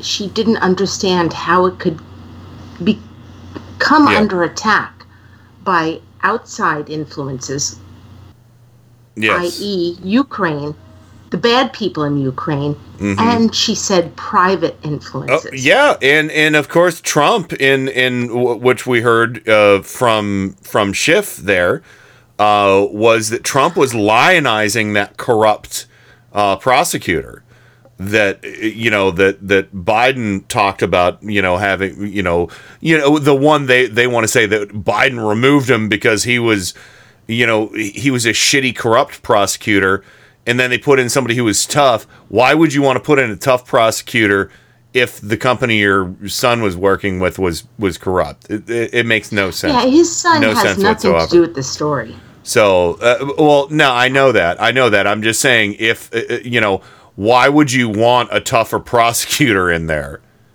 Yeah. If truly there was something going on that was a conflict of interest, whatever. But anyway, let me play this clip real quick. This is 22 seconds. At the end of some questioning by Brad Wenstrup, another horrible, I'm sorry, from Ohio. Brad Wenstrup, Republican from Ohio. He's a piece of garbage. At the end of some of his questioning, she took it upon herself to mention something that should have been mentioned more. And this is it. I obviously don't dispute that the president has the right to withdraw an ambassador at any time for any reason. But what I do wonder is why it was necessary to smear my reputation.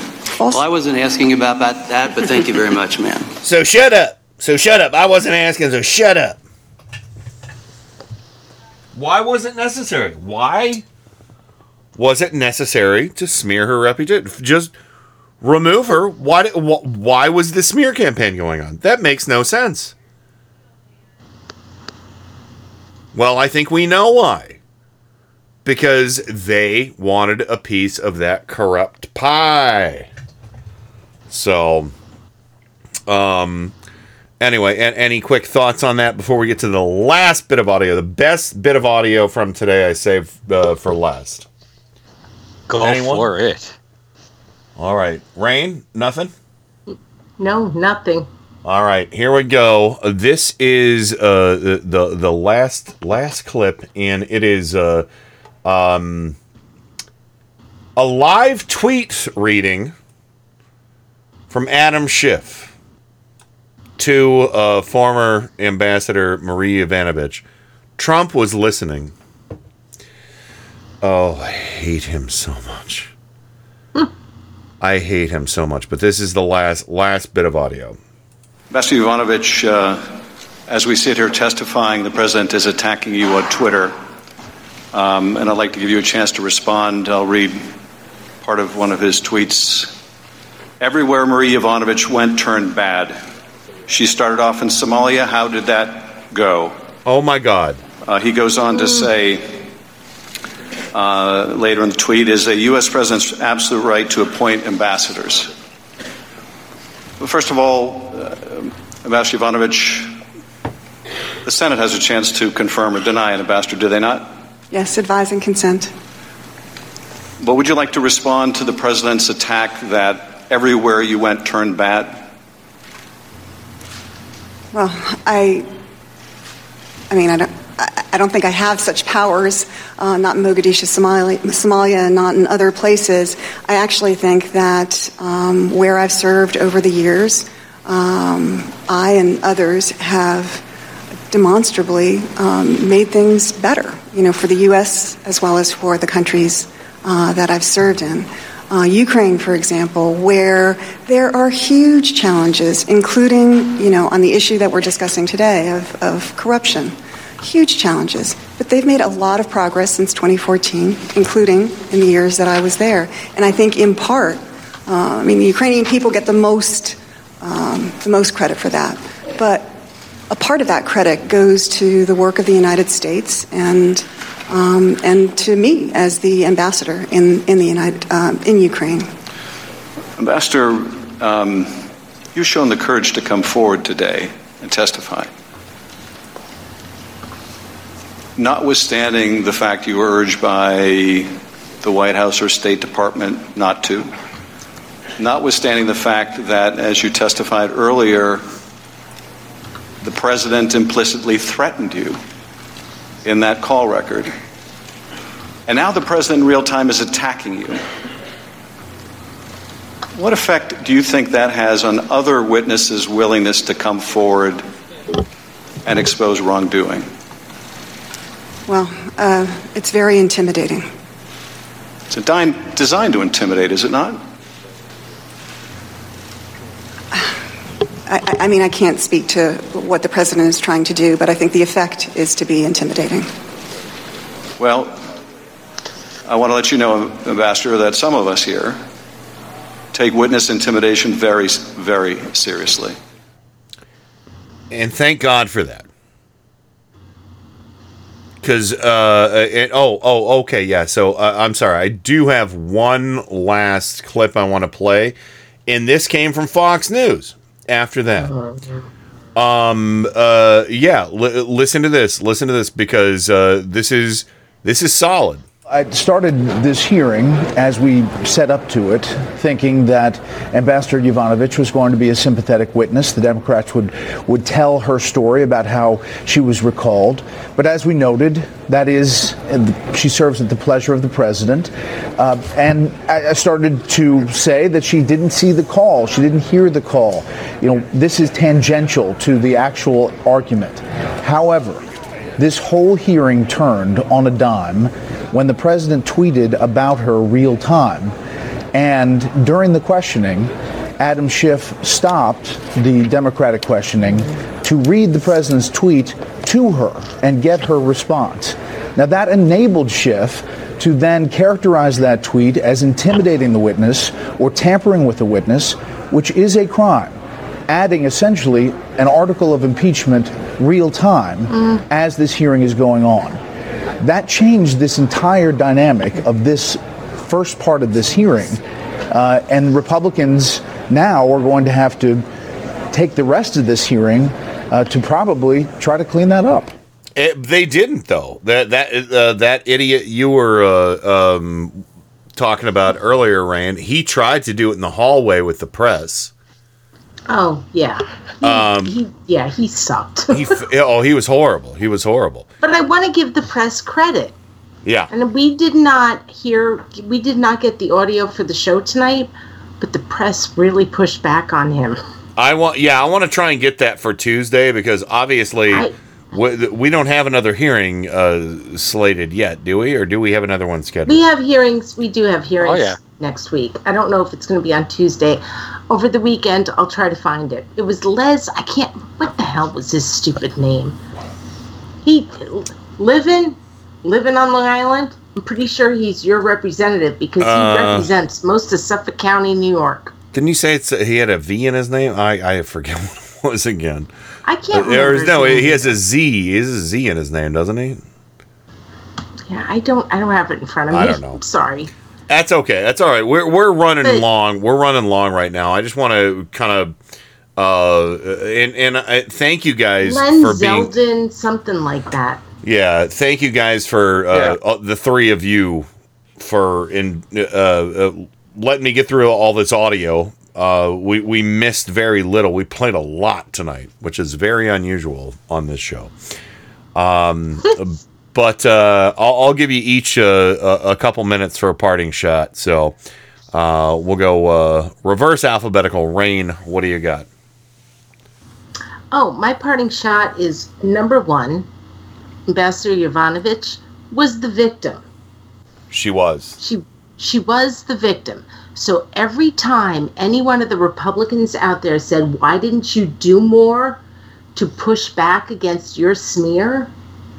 I felt like that was disgusting, because she was literally the victim of Rudy Giuliani and the Three Amigos and everybody who was trying to get her pushed out.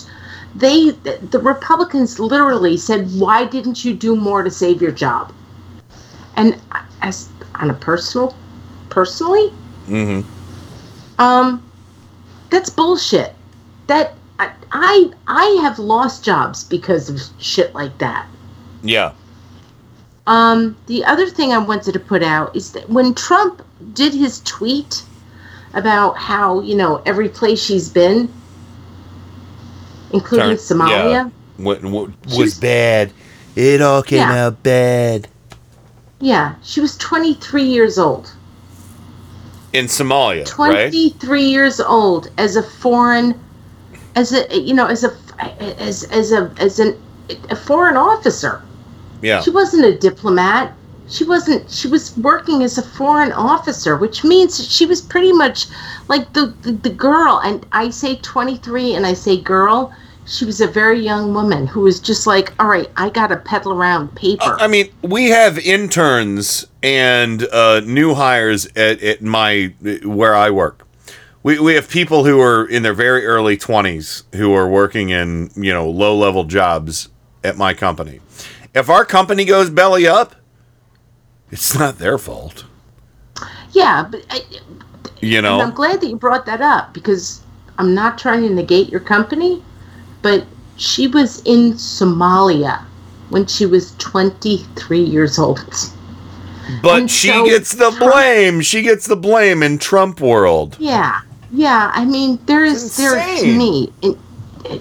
so much. Yeah. She is the victim, and she came forward and testified, and she never ever once said she was a victim. No, not at all. But she really is a victim of Rudy Giuliani and the Three Amigos and Trump and all of this bullshit. And I think it's really important to keep that in mind. And like the criminals from Russia and Ukraine. Yeah, the two guys who testified on Wednesday, they set this up. Like, you know, they were questioned, they set this up. She came in there. And knocked it out of the park. Yeah, she was the person who was the victim of what was going on. Yeah. All right, well, Rain, I got to wrest control of this irregular channel. I got to wrest control from this irregular channel and give it to the outlandish Joe Santorsa. Nice resting. Way to go. Thank you. I have resting prick face right now. I just want to say that Adam Schiff deserves a lot of credit. From the very beginning and today, he has really kept control of that committee hearing. Yeah. And is really prevented the Republicans from turning it into a circus. And he doesn't do it. They tried right off the bat, and they tried right at the end, too. They did. But he doesn't do it as a bully. He doesn't do it, like a big, strong man. He just says, you're not recognized, you're out of order. You're not recognized. You can have a chance later, but you're not going to disrupt this procedure. And I have to give kudos to him. He's run a great. He's making them follow the rules, and they hate it. They're their rules. This is what kills me. It's the rules they made up during Benghazi. Their rules. They don't like them now. Exactly. Yeah. So kudos to Adam Schiff. He's doing a tremendous job. He reminds me of Peter Rodino back in the day. Yeah. During the Watergate. Cool. That's it. All right, Bobber, you get the final parting shot tonight. What do you have, sir? I got a couple of quick things. So, first of all, I wasn't on the. You guys talked about Roger Stone in the first hour. Oh boy, did we! Lipstick on the tat. So, Esquire magazine has an article, and it's got one of the best headlines I've seen in a while. It's professional rat fucker Roger Stone has fucked his last rat. I don't know. Ratcliffe might be available for him. Yeah, there's some good lines in the article too. I'd recommend seeking it out and taking a look. Oh, very nice. All right. The other thing is the Republicans, including Laura Ingraham and the rest of them, are trying to claim that Trump didn't commit a crime because he wasn't successful in extorting Ukraine for the arms. So a former writer for The Simpsons has pointed out that was the same defense that Sideshow Bob used. Oh, wow. That he wasn't successful, so it's not really a crime. Oh, wow, that's awesome. So that kind of shows just how bad the Republicans are, that they're stealing their bits from Simpsons to Unbelievable. All right, well, I'll tell you, we got to go because we have the Lunatic Parade. I think episode 13 is coming up right now. But yeah, everybody check out My Check Radio this Sunday, 7 to 10 p.m. Eastern. We're going to have more of the what is it? The McClunky. We'll have more McClunky for you. And of course, we'll have more analysis on the impeachment hearings next Tuesday on Turn Up the Night. So, good night, everybody. Good night. That's it. Over and out. Rock and roll. God bless America. Time for go to bed. I'm finished. Goodbye. We now conclude broadcast activities. On behalf of the management and staff, we wish you a pleasant good night. Thank you. Good night, Lawrence. That's it! I say to my colleague, I'd be glad to have the person who started it all come in and testify. President Trump is welcome to take a seat right there. McConkey.